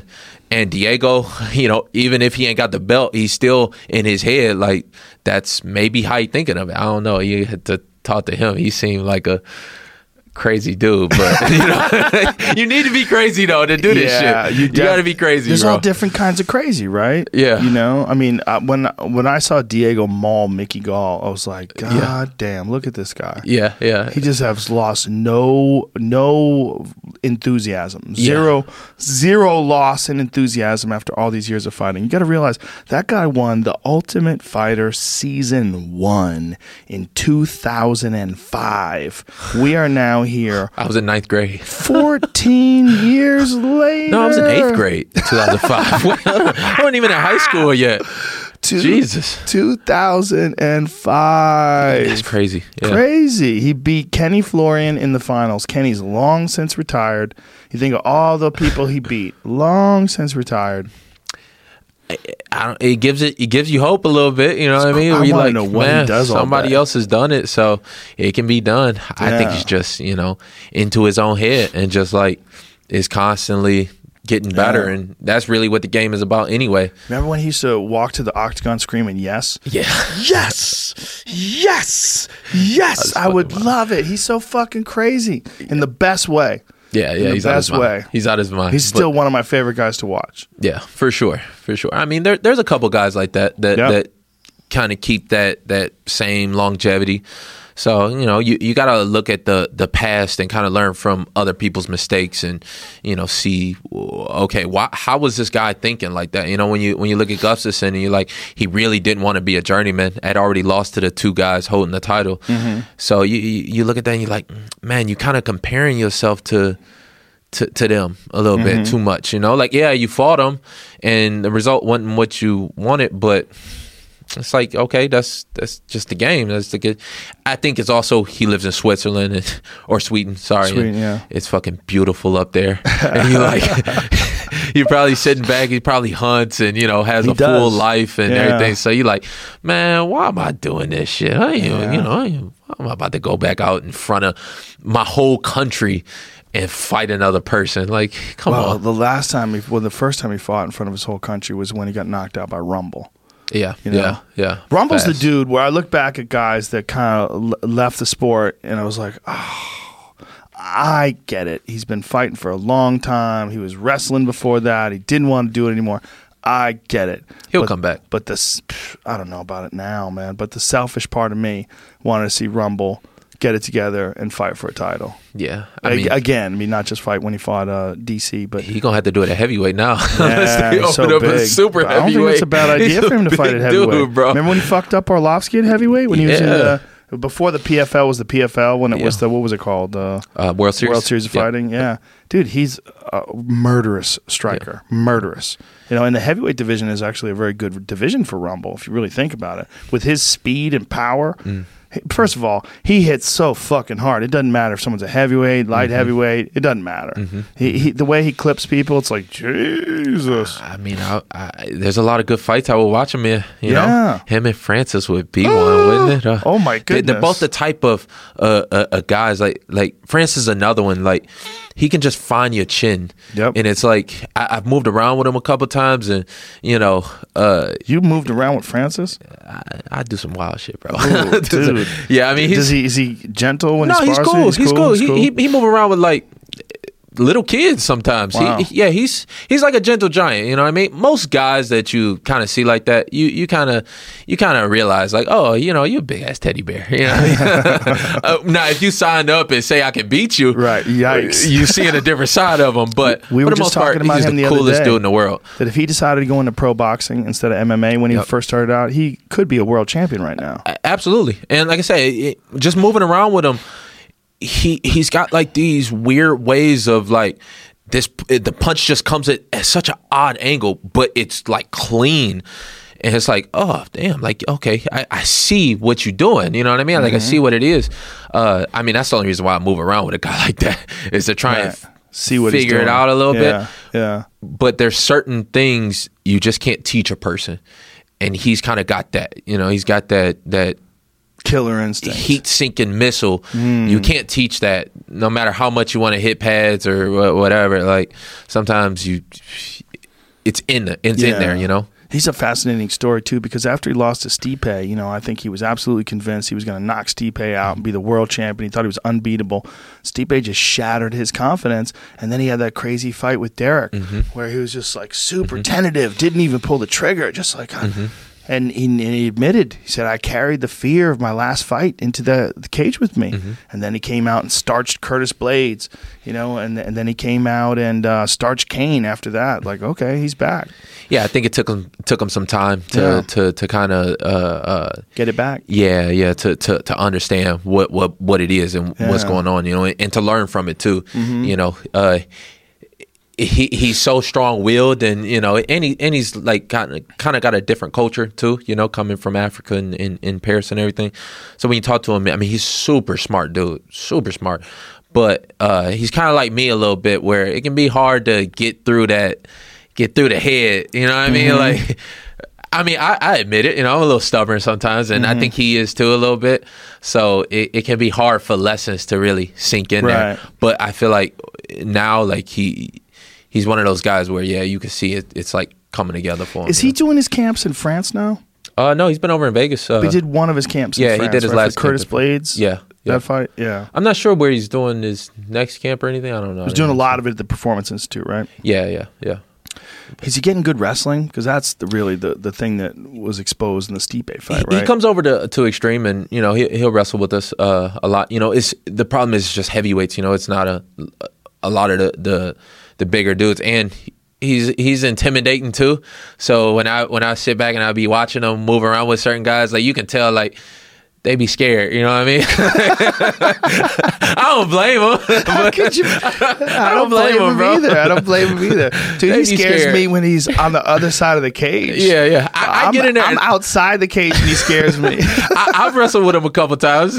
I really don't really give a fuck, but he's just so big. It's hard, bro. It's like, I've tried to get it, I do my thing. I try. I'm a strong guy. I hold my own. Well, it's the heavyweight division is very interesting right now, because I think a lot of people are sleeping on Stipe. And I know DC clocked him and knocked him out in that first fight, but I think Stipe is going to want to come back to the second fight with a vengeance, man. And, I mean, he was the most successful heavyweight champion of all time.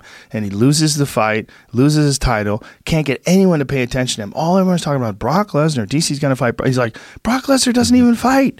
He's doing fucking WWE. Like, what is this shit? He goes, I am the most successful of all time. I'm the only guy to defend the title 4 times. I lose one fight to a fantastic fighter, and I can't get a fucking rematch? Like, what is this about?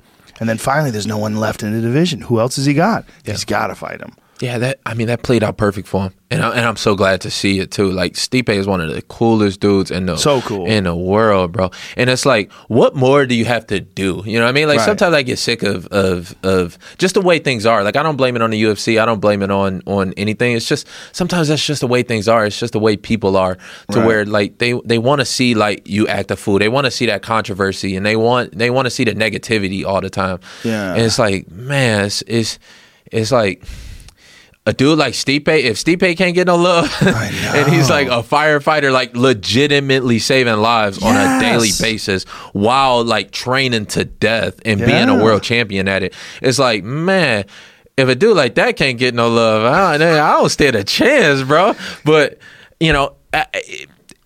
I'm happy to see it. Things are always going to work out the way they're supposed to work out. You know what I mean? I guess, but I just felt like the marketing of him could have been so much better. That was my feeling on it. It's like, how do you miss out on this hero? Yeah, I mean, maybe and the guy is super exciting. I think it's just American culture, maybe, because you see, like, ONE FC doesn't necessarily be the same way, and they're still doing great. I mean, time will tell how great they really do, but their way of marketing a guy and promoting him and everything is just so much different. It's like, does that work in America is the problem. It's like, people only want to see what they want to see. Like, even about me, like, people see me kind of hit Chiesa at the press conference, and then that's all they really know about me. So that's all they really, they think that's me, or they even read wrong into that type of situation, and they just think that's how you is. But did you ever talk to Chiesa after your fight with him? You guys cool?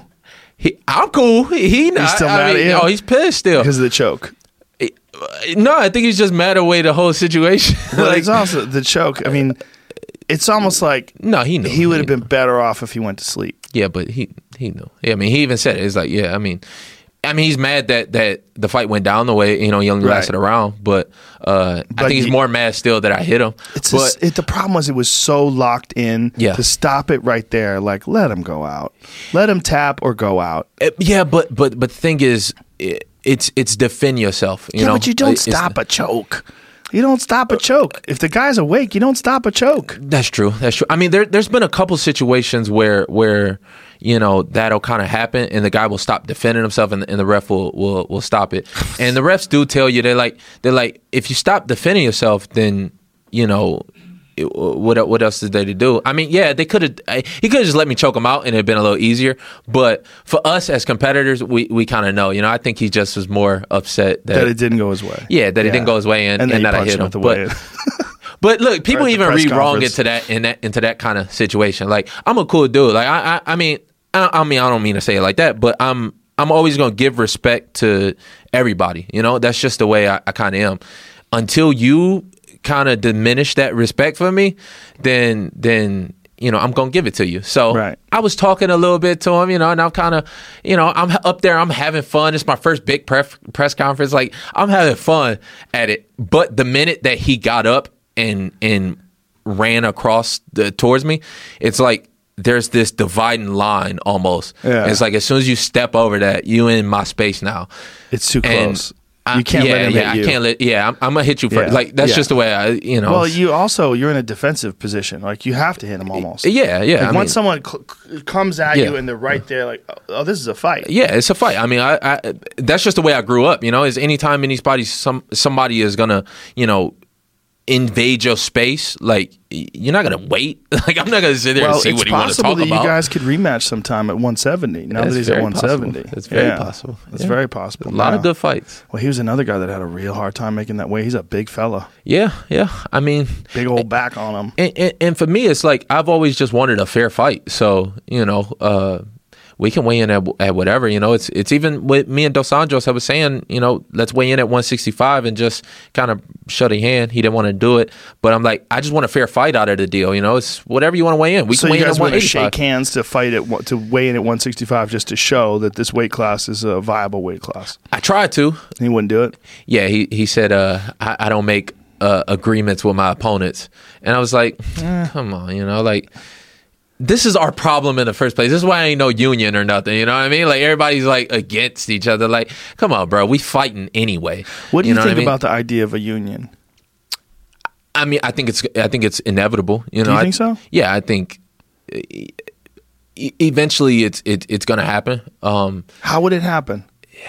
I think it's once the UFC is going to change a little bit. I feel like it's just the same way that I'm kind of looking at the way that Facebook has been doing stuff and all these other companies, like these large private companies, but they're so big, and it's like the UFC is a sports organization, you know what I mean? But it's so big now to where, like, it's damn near a sport. It's like it's damn near public, Mm-hmm. So I think once that kind of changes and people once they open up the books and like people really start to pay attention to it, then maybe somebody on the outside who's way smarter than any one of us, or because we're fighting, we ain't really worried about the legalities of it, and mm-hmm. I'm just signing a contract. I don't really give a fuck. But once somebody who's smarter kind of takes a look at it and sees what's going on and how it is, then they're going to start up something. I mean, they have to. I wonder. I think it would take some sort of crazy lawsuit, I would imagine. But I think that fighters are individuals, and that they think of themselves, mm-hmm. and that if you say, that's hey, the problem. I'm going to join the but that's what I'm saying. If you say, hey, I'm going to join the union, mm-hmm. I'm going to sit out until you guys meet the demands of the union, and they go, oh, that's great. Colby Covington's going to take your place. Now he's going to fight for the title, and then you're like, what the fuck? Yep. And then you call Dana, hey man, I changed my mind. Fuck that union. I'm with you guys, and then. That's how it goes. Yeah.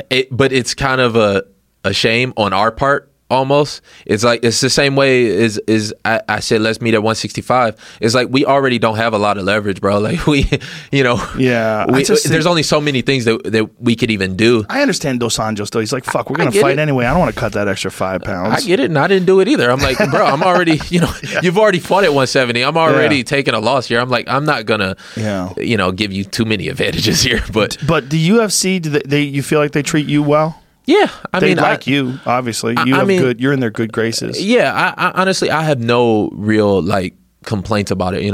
It's I know what I'm signing the line. I know what I'm signing up for, and anytime I do, and I say I'm going to do something, I'm always going to make sure I hold up my end, and I'm going to do it. And it's afforded me so much to where my life is so much different than I thought it would be. I truly thought that everything would just look different, and I've provided a better life for my family, like my mom, my dad, and my brothers, my one brother at least.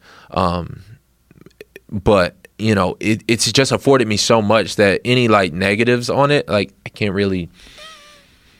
It's just like grievances almost. I understand. I understand what you're saying. Have you ever been approached by other organizations? Before getting into the UFC. Yeah. And then, maybe a little bit here and there, but, Like when you see guys like Sage Northcutt go over to ONE FC and Eddie Alvarez and Mighty Mouse Johnson. It's all good for the sport in general. I think even the UFC sees that. Like, competition is always good. It's just building even more and bigger and better. And it's really the sport that we're looking after. So if I'm been in a contract with the UFC for a long while now, but if another organization was to ever, you never know what the I never know what the future gonna hold. Like, what if Bellator really blows up? They change their name. That name's a goddamn anchor.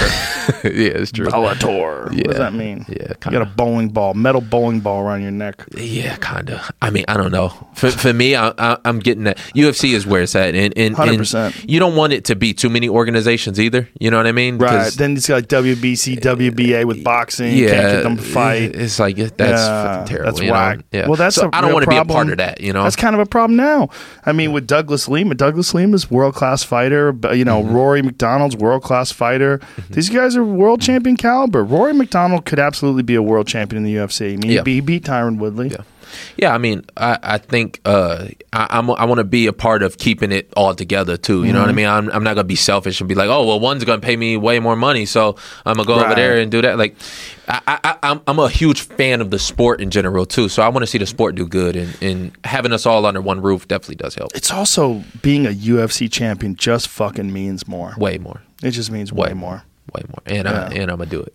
You find out a guy's a Bellator champion, you're like, congratulations. Yeah. You find out a guy's a UFC champion, like, oh shit. Yeah, it's a different level. Yeah. And I would even want to keep that integrity about it, and just for myself, you know what I mean? To, just to know that that's what you did. You said you're gonna do it, like that's what you did. So I think there's a wake up call though when guys are going over and fighting in these other organizations. They're realizing now, like, man, they are world class fighters that you don't know about over in ONE FC in particular. Like Timothy Natsiukin, the guy that knocked out Eddie Alvarez, that motherfucker's world class. Well, there's world class fighters everywhere, bro. Yep. Everywhere. You got to treat everybody with the same, It's a different world. Yeah, it's different, but it's still like, dudes will knock you out. Oh, yeah. It's a different world now. I'm saying that, like, you go over to these other organizations, it's not a cakewalk. Yeah. They're just as hard and just as dangerous as UFC fighters. When Sage fought, you saw the Sage result, that Cosmo Alexandra guy that he fought. Like, that guy's a beast, man. Yeah, and I'm all for taking big risk. I really am, and trying to take the biggest, hardest fight that you can. But somebody like that was like, somebody should have probably gotten a Sage ear and was like, hey, listen, like, this dude's a legit world champion kickboxer. Had just fought Nikki Holskin. That's a huge level of experience that you're talking about, coming from fighting somebody like Zach Ottawa to, It's like, that's a huge jump, That's the Grand Canyon with a scooter. Yeah. It's just sometimes the biggest risk ain't necessarily like the smartest either. You know what I mean? Yes. Like you can legit get hurt in this sport. Like Yeah. it's a sport, but it's real life too. Like you can legit get hurt. You can lose your life. So Yes. you know. I agree. And also, particularly because Sage is not a wrestler. Yeah. You know, so Yeah. he's going to stand up with this dude with 4-ounce gloves on. And had never fought in a ring before. At least I don't think. I mean, I don't know, but when you watch that fight and you see the way he was moving, it's like he didn't expect that punch to come. He didn't expect him to be able to cut him off like that. When you look at a ring, I mean, it's 180 degrees right there. Right. So you only have one way to move. He never moved that way. You know. Yes, So, that's a really good point. Actually, I didn't even consider that. whoever his coaches should have been like, listen, like we need to work our way up there. You know what I mean? Or I think they might have had a false misconception of going over to one and one treating them real good and they're going to give you a good fight. So, you know, they're going to want to build you. I think one is signing guys to be like, we got some legit talent over here. We going to sign you. You going to make your money, but you going to have to earn that money. Yeah, I mean, it's not like they threw him right to the top champions either. It's like they threw him to a world-class fighter that they've got world-class talent over there. They really do. And so does Bellator now. You know, I feel like Douglas Lima is as good as any 170-pounder in the world. When he just knocked out Michael Venom Page, like, holy shit. Brutal, too. Holy shit.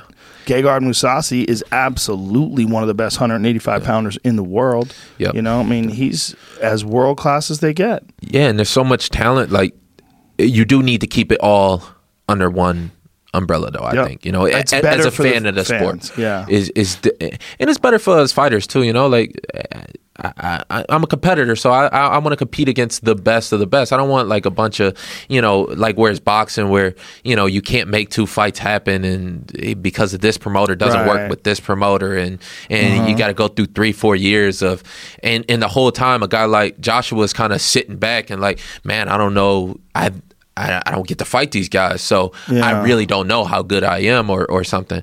Where instead you just like, let's just go out there and compete and lay the chips out, and wherever they fall is where they're gonna fall. You only get to be able to do that if everything's under one roof. Yeah, I'm really enthusiastic and hopeful about this ESPN deal too, because I think that's going to expose a lot more people to the sport. Because there's so many people that are just casual sports fans that always have the TV on ESPN. I mean, that is America's network for sports. And they're good, too. They're good. Like, working with them for this last fight and you're getting ready to do the build-up and everything and just seeing the way that they do certain things. There's no fat on it, you know. There's no there's no lag, there's no delays, there's no, you know, it's just everybody's just on top of their game, like they're real professionals at it. So beautiful. Yeah, I think I love hearing that. Yeah, I think it's gonna be big for the I've been very impressed with their promotion too, the way they promote things, the way they put things together, even the way they handle social media. It's a notch up, and you could tell like that they're just have so much experience in sports. I mean, they're forever. Right? I mean, they're the leaders forever. It's beautiful. Yeah, I think, you know, social media is going to probably be the last little leg up that because our sport has lived and died on it almost. Yeah. And that's going to be like, I've been shying away from it. Like, I don't really fuck with it like that no more just because I don't think it's right. You know what I mean? I think eventually it's going to change and it's going to get to be way better. And then once that happens, like then the sport will really like shoot off. What do you mean? Like in what way? What don't you think is right about it? I just don't like, you know, I haven't been getting on it lately just because for me it was like I started noticing that it was changing my outlook on things. Like it was like I was almost doing stuff for the purpose of putting it on social media, or I wasn't like enjoying my life as much. I was more so worried about like how it was going to look, or you know how I can use this, and I was always constantly like scheming and plotting. And it's just I didn't think it was healthy, and then I started to see the effect that it was having on other people too, and or just people around me in general. It's like I was noticing it was terrible for my little brother, and I think it's terrible for kids in general, and it just made it to where everything was so you only got to see little glimpses of things, you know what I mean? People take the perfect picture and the perfect little angle and all this. So that's just what you see. and you only going to see the shine and the glitz and the glamour and stuff. So when a young kid is looking at that, he's like, and he's going to see thousands of likes on it too, you know, and that's what everybody likes. So it just almost make you feel like, man, that's what I should be. You know what I mean? And when you're not that, then it can give you such a dangerous outlook on yourself to where you'll do something stupid to be that almost. Yeah. To where I feel like it's going to change. It's going to be different. How so? What do you think's going to happen?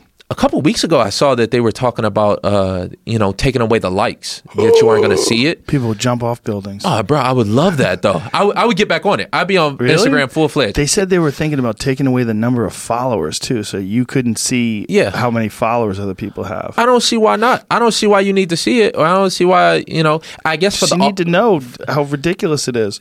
When sometimes, I'll see someone, like, what kills me is when I look in, like, the search area and there's some girl doing squats in a thong, and I was like, let me see how many followers she has. 18 million.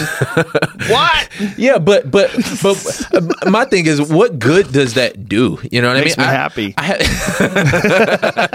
because it's so crazy. But even like, it's huge in fighting and stuff, but I look on it and like certain people have like millions of followers and this and that, but does that necessarily translate to anything tangible? You know what I mean? Anything real? It's like, I don't necessarily know. I don't know if anybody's done any studies and like really looked at that to see. But I don't necessarily think it does, and I don't really think it matters. I think the only thing it does is like play into your own head where you like, oh, he's getting so many likes, or you post something, you're like, oh man, I get this many likes and stuff. But it's like, does it matter? I guess for the only way I can see it mattering is for the algorithms. People like to see what other people like. Right. So that makes sense, but we don't necessarily have to see that. Right. You know what I mean? If like what Ray Rod is doing, his videos, love them. I'm going to look at them whether they got 100 likes or they got 100,000. I'm going to follow him whether he's got 1 million followers or 100 followers. You know what I mean? Yeah. I think that's probably the way it should be more, because that seems more like real life. Yeah, I get what you're saying. But in this day and age, everybody want to know, oh, this is the #1 show on, like, Netflix is an interesting thing, because you never know what the fuck Netflix ratings are. You have no idea. If you watch, like, say, Ozark or something like that, no one has any idea other than Netflix. Netflix knows. They don't tell you shit. Yeah. Like, when I do comedy specials on Netflix, they go, we love it. Thank you. But here's the thing. It don't stop me from watching it. That's true. You know what I mean? And if anything, it makes it a little better. You know what I mean? Like, or I think so, at least, because now you got your own little thing that you kind of getting into. I don't really like following the crowd that much. Maybe that's the way I'm thinking about it. But, it don't stop me from watching it. I wonder if they actually do that. I wonder if they do that, if engagement will go down. I'm sure Netflix, when you look at Netflix's model, I'm pretty sure their algorithm is showing like, okay, this is getting this many likes. Let's put this on the front page, so more people are going to click on it. That makes sense. I mean, you don't necessarily have to see how many people watch it, you know? Well, Netflix does it also for negotiation purposes. Sure. Like, say when I do a special, like I know my last special got more views than my first special, but I don't know how many it got. They don't tell you shit. They just say we're very happy. We're very, very happy. Well, tell me how many people are watching. We can't tell you that. Why? How come you can't tell me? They're laughing. We're very happy. Now You're very happy. What the fuck does that mean? Tell me how many people. Well, if it makes you feel better, UFC is doing that now with ESPN. Like, you don't know how many pay-per-views that's getting. Well, there's you know not many. It's that's the problem. It's not many. Yeah, but the first one they did was less than 100,000. Yeah, that's not good when you consider that, that was a giant fight. Max Holloway, Dustin Poirier, big ass fucking fight, 100,000, not even 100,000 buys. But that takes away from our value as fighters. You know what I mean? Because that's what I'm saying. You don't truly get to see it. That's also because of streaming. Because this transition to ESPN Plus, it's going to take a while before everybody realizes 100% this is the only way you're going to get the pay-per-view. It's the only way you're going to watch the fights. You got to get the app. Yeah. It's a great app. It's going to take a while. I use it all the time. I have it on. I have Apple TV at home, so I watch it on that. It's seamless. I like it. Yeah, I mean, me too. But then again, I'm a follow them wherever they go. So, but DAZN is the same way too. Like, I watched the Joshua Ruiz fight. I watched that on DAZN. That's fucking excellent. It's the same thing. Yeah, I mean, and the numbers from stuff like that is like, that's what I mean. I think eventually it's going to change to where we're really going to see the true numbers. It's gonna have to, because I wonder. Because when you see like Canelo Alvarez make 25 million or wherever he did in his last fight, and then you hear he's only got 800,000 subscribers that signed up for DAZN, but then you look at there's only 800,000 subscribers on DAZN. That's what I heard, at least. No, that can't be true. So that's in the report. Google how many subscribers does DAZN have? DAZN.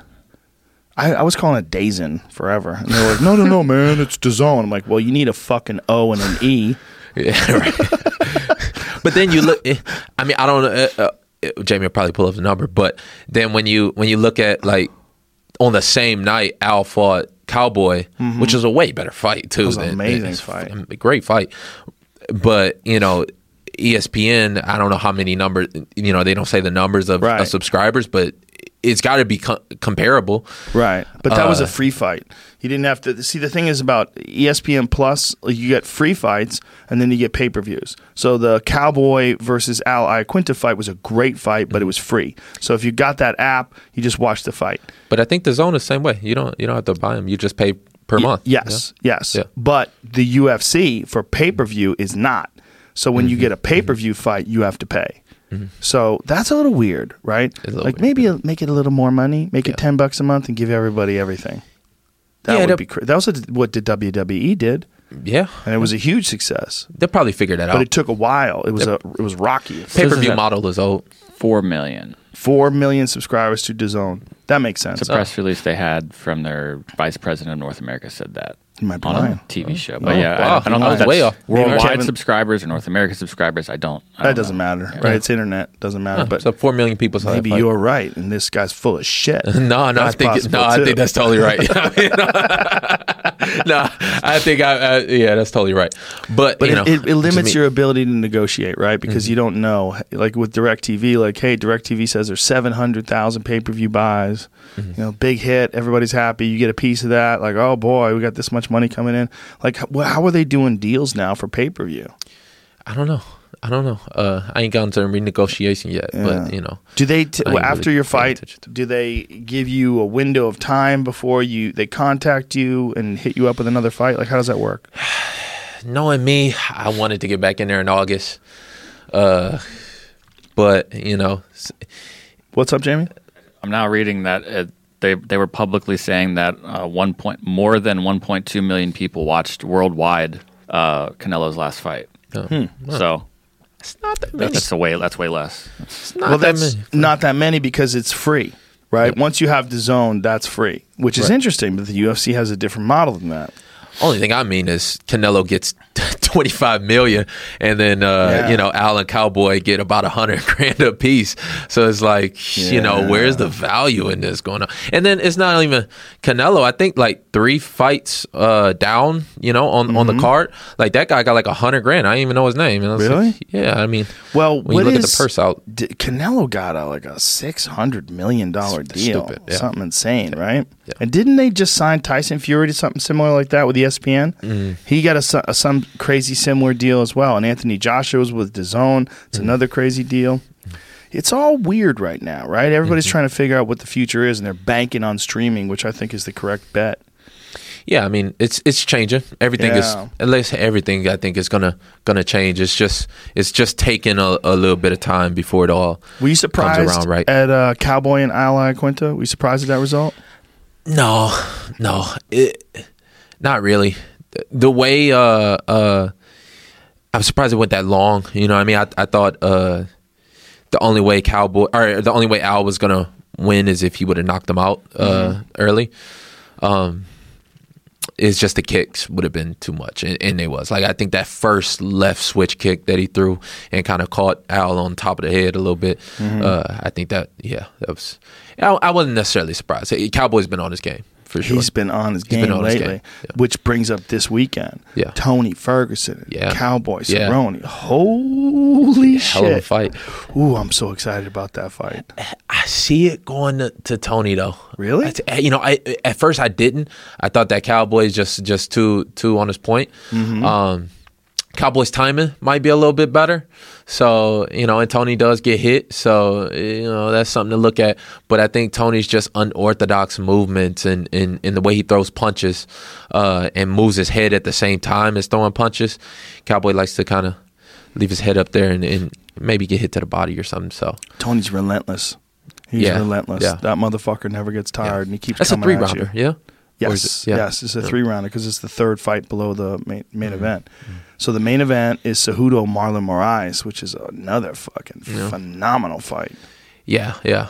Marlon's got a lot of power. Ooh, he's got everything. Yeah. That's a big 135er too. That dude's jacked. That's a big that's like a big risk going up for Cejudo, I think, and he's such a champ though. He's been at the top of multiple sports for so long that he's got so much experience. He's gonna know how to handle it right, but that's a good fight. It's better than people are giving it credit for sure.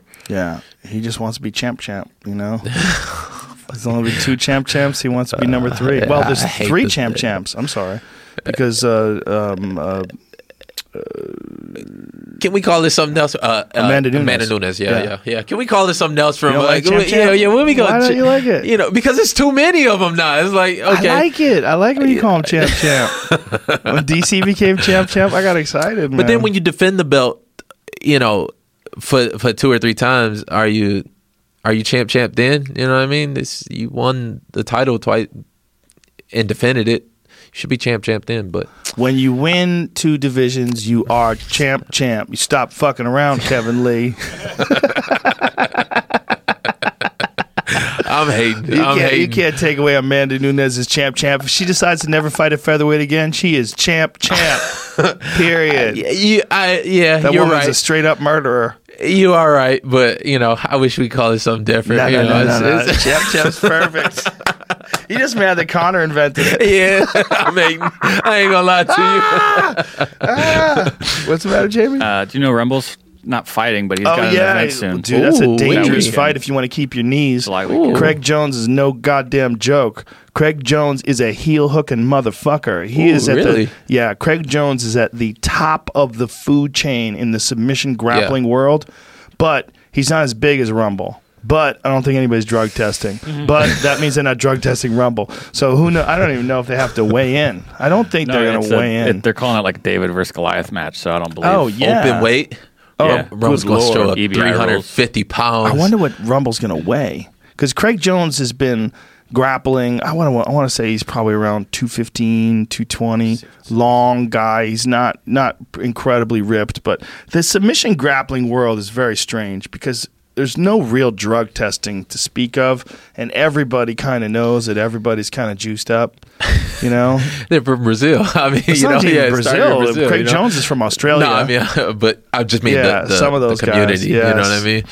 But I don't know. I don't think it comes that much into play in grappling. It's so much technique and leverage involved. And it comes into play. It helps you train much longer, much harder. Yeah, you ain't lying. It helps you be stronger, especially with no gi. Probably does. I think in no gi, I think it works with gi too. It's just, look, it's physical. It's a physical thing. You get 2 guys, one guy's on juice, one guy doesn't.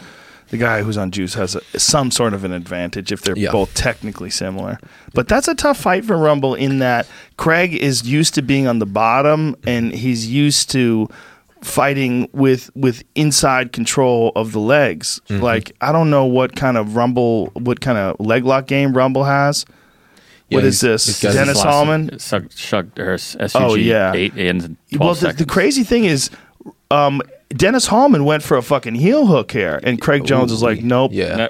Not a good idea. Yeah, he fucked his leg up, Not a good idea. Yeah. I feel like that's going to be the next little evolution that you see in MMA. Is leg locking? Is leg locks. Yeah, they're going to be a big part. I've really started to incorporate it a little bit into my game. Yeah. It's especially against wrestlers. Like, I would be a little worried if I was in Rumble's corner for that, because wrestlers are a little more susceptible to leg locks for sure. So I feel like that's going to be like the next little level that you see guys Well, starting to go for. You have to understand the system, and I don't. I'm not a leg lock guy. It's hard. Yeah, I see the transitions, but if I was on the mat with them, I wouldn't be a step ahead. I wouldn't be able to like know where they're going, and I would have to react as it's happening, which is a giant disadvantage. And I don't know what Rumble knows. I know he was a great wrestler, but Rumble's big thing was never submitting people. It was fucking people up, standing up. Yeah, I mean, I think the best way is just to try and disengage from them and just not let them have your legs. It's just, that's easier said than done. Yeah, good luck with all that with Craig Jones. It's just the thing with those guys is when you're rolling with someone who is that high level with submissions, you are reacting and they know how you're going to react and they're anticipating your reaction and they have a counter to your reaction. And you're always one step behind. So you can explode and explode, and then eventually you get a little tired and then whoop, whoop. And, Hickson used to talk about that. He's like, they can't keep the rhythm. That's what I always say. They can't keep the rhythm. Like this, because they just keep going. They keep attacking, and you just can explode and just show everybody how athletic you are. But after a while, that shit wears out, and then next thing you know, you're wrapped up in something. Yeah, and I think they see more guys like you. You know what I mean? They see more guys that are just trying to they see a lot of wrestlers and a lot of guys just try those same kind of defenses where you're not seeing that many guys that are good at leg locks like that, right? Especially to the point where now they're starting to understand it way more technically than like Parhara's style of just like grab your foot and just try and like squeeze the shit off. Well, Parhara's had some good technique, but it wasn't as complex as like Eddie Cummings or something. Yeah, like that. I don't mean Parhara's in general. I just mean that style of doing it. Some guys you just see like they just grab your foot and just will twist it the way it ain't supposed to go. But when you look at a guy like Donahue style. And he's breaking it down like a mad scientist. He's like, there's literally going to be no way that you're going to get out of those different levels of it. Well, you're seeing that with Gary Tonin now in MMA. Yeah. Gary Tonin was fighting over and won. He just submitted the shit out of somebody with an inside heel hook. Has he fought against him? Yeah, he just fought real recently. He just fought like a week ago. Oh, wow. Yeah, Gary Tonin, he's going to be a world champion. I really believe that. Yeah, I've seen his first like two, maybe. Well, he's undefeated. He's 4-0 now. Oh, okay. And it's just the way he's winning too. He's fucking people up, and he's super dedicated, and he's just real smart. And when he's got with a guy like Danaher in his corner, like Danaher is another guy, and he's also, by the way, he's locked up with Faraz Sahabi. They're all like in cahoots together. They train together, but Donaher's got a special brain. He really does. He has a special understanding of submissions. Yeah, I want to talk to that guy. Yes, you should. Meet him out. Yeah, you definitely should. Talk to him. Yeah. Get on down to New York. Yeah, he's the type of visit to Henzo's. Yeah, he's the type of dude. I sit there. I'll talk 6 hours with him, like because he seems like he's got that systematic way of breaking stuff down. Yes. So he does. I kind of like that. Because it takes the guesswork out of it. You know what I mean? It takes the what if he does this? Oh, well, then he's got an answer for it. What if he does this? He's got an answer. Yes. That's what I feel like I'm kind of missing in my game. Well, not necessarily that in my game, but. Yeah, I think that would be a great addition to anybody's game to train down there and understand what that guy's doing. Or, I mean, there's quite a few different systems now. And then like you got like Craig Jones, who's coming, like I said, from Australia. He's got a very similar system too. It's just everybody's got different approaches to it. But what Danaher did and that Henzo Gracie team did is they just kind of like proof of concept. Like just let everybody know, hey, like you're missing out on a giant chunk of this thing, and a giant chunk of this thing is all the variables that come into play when guys are trying to rip each other's knees apart. Yeah, and it kind of goes back to even like. Those individual sports are so ahead of ours a little bit, Like what we were talking about earlier, when you're seeing world-class jiu-jitsu fighters or a world-class Muay Thai fighter, they're just better at that thing than the guys who do everything. Yeah, so, I mean, a couple of years ago, you saw more, like, jiu-jitsu going to back attacks and, arm bars were, like, really big in it. And now then they kind of went through, like, the leg lock era. And I feel like we kind of stuck on the back attack kind of arm bar. And eventually we'll move over to being able to pull off leg locks, because now you're seeing a lot of jiu-jitsu guys kind of get away from leg lock and starting to the defense is starting to catch up a little bit. I didn't get to go to Worlds to see it, but I always like to stay one step ahead of it and see where it's going, and what's on the other side of it. It's interesting that in Worlds they were weighing the fighters before they got onto the mat. That's how you weighed in. Yeah, you had to make weight with your gi on. At the side of the mat, and then you drink some water and then go roll. So they're trying to discourage cutting. and all weight cutting. That works if you're not getting hit. You know what I mean? Right. That works. Right. When you talk about like dudes punching each other, some guys are still going to cut weight, and that's too big of a risk to take. Terrible. And dangerous. Yeah, very, very dangerous. Very dangerous. Your brain is, and this was even an idea that I had was like, I wonder why nobody creates some type of fluid filled headgear of some sort. You know what I mean? Like when you think about like your brain, like your brain's surrounded by that fluid, and that's really what's protecting it. More so than even like the thickness of your skull or anything. So when you're putting, I get why they like amateur boxing is starting to take away the headgear, because they're saying it's making it more dangerous. It's really only helping the guy who's punching you. Right. When you punch somebody with a headgear, you can go like full blast. It's also their head snaps more because there's weight on the neck. Yeah. It's actually making it worse. Where if you had something that was fluid filled, kind of recreating the inside of your head, then that would absorb and shake the water. Almost like those water bags. When you hit those, like you can feel like it's a little. It absorbs the impact a little bit different. Yeah. I just wonder. I mean, I don't. It's That's probably not point. a good idea. Like maybe if you bust it and you got water fucking flowing everywhere or something. Well, that's no big deal. But I think you're right. That makes sense if they could design it correctly and figure out a way to disperse the impact better. Yeah, that's a good idea. Yeah, I feel. I mean, I don't know. They should just do some serious testing on it. I don't know why. I'm part of the Cleveland Clinic over in Vegas. They've got this study going on for a couple years where they take you in and they run you through an MRI scan and they do all these different type of tests on you, a lot on the computer, like testing your reaction skills, testing your balance, testing all the different parts of your brain. It's been a couple years now. I think I've been part of them for like 4 years. I go in twice a year to get it done, but that just seems like it's going to take so long before you really notice anything. And when you do that, do they tell you your results based on how you were 6 months ago? Yeah, they give me. I actually just asked for the MRI scans because they tell you, and they're just like, yeah, no, you're fine. Like like your results are because it's kind of the same test that you're taking over and over and over again. So they just kind of match them up to how you did last time. And if you scored a 98 on the last one, you scored a 98 on this one, it's like, okay, that's cool. You're fine. But to me, I asked them for the actual MRI scans. I don't know how to read an MRI like that. Right. But, because I want to see like it's got to be deeper than that. It's got to be deeper than 2 + 2 and, all this shit. Like, it's got to be something more to it. Like, they should just do a study where they take a ballistic hit and hit it a bunch of times and see what's happening to the brain of it. You know what I mean? Right. Let Francis punch it. Yeah, see what's happening. Like, I want to know. Yeah. I think, and I think fans like want to know. Like, you don't want to give your brain to this shit, right? And it's like, and then you could do stuff where you put something over it, put a headgear on it, see if it makes it worse. Put a, like I said, water headgear. Do you think they're ever going to get to a point where they'll have a study that they can, like a test like that, they could do on a fighter, and they'll say, "Hey, man, you can't fight anymore." Yeah, for sure. They really don't have that right now, which is why they let Chuck Liddell fight Tito Ortiz, right? Yeah, I think just like an MRI, like a couple years ago, you wouldn't be able to get the same type of imaging.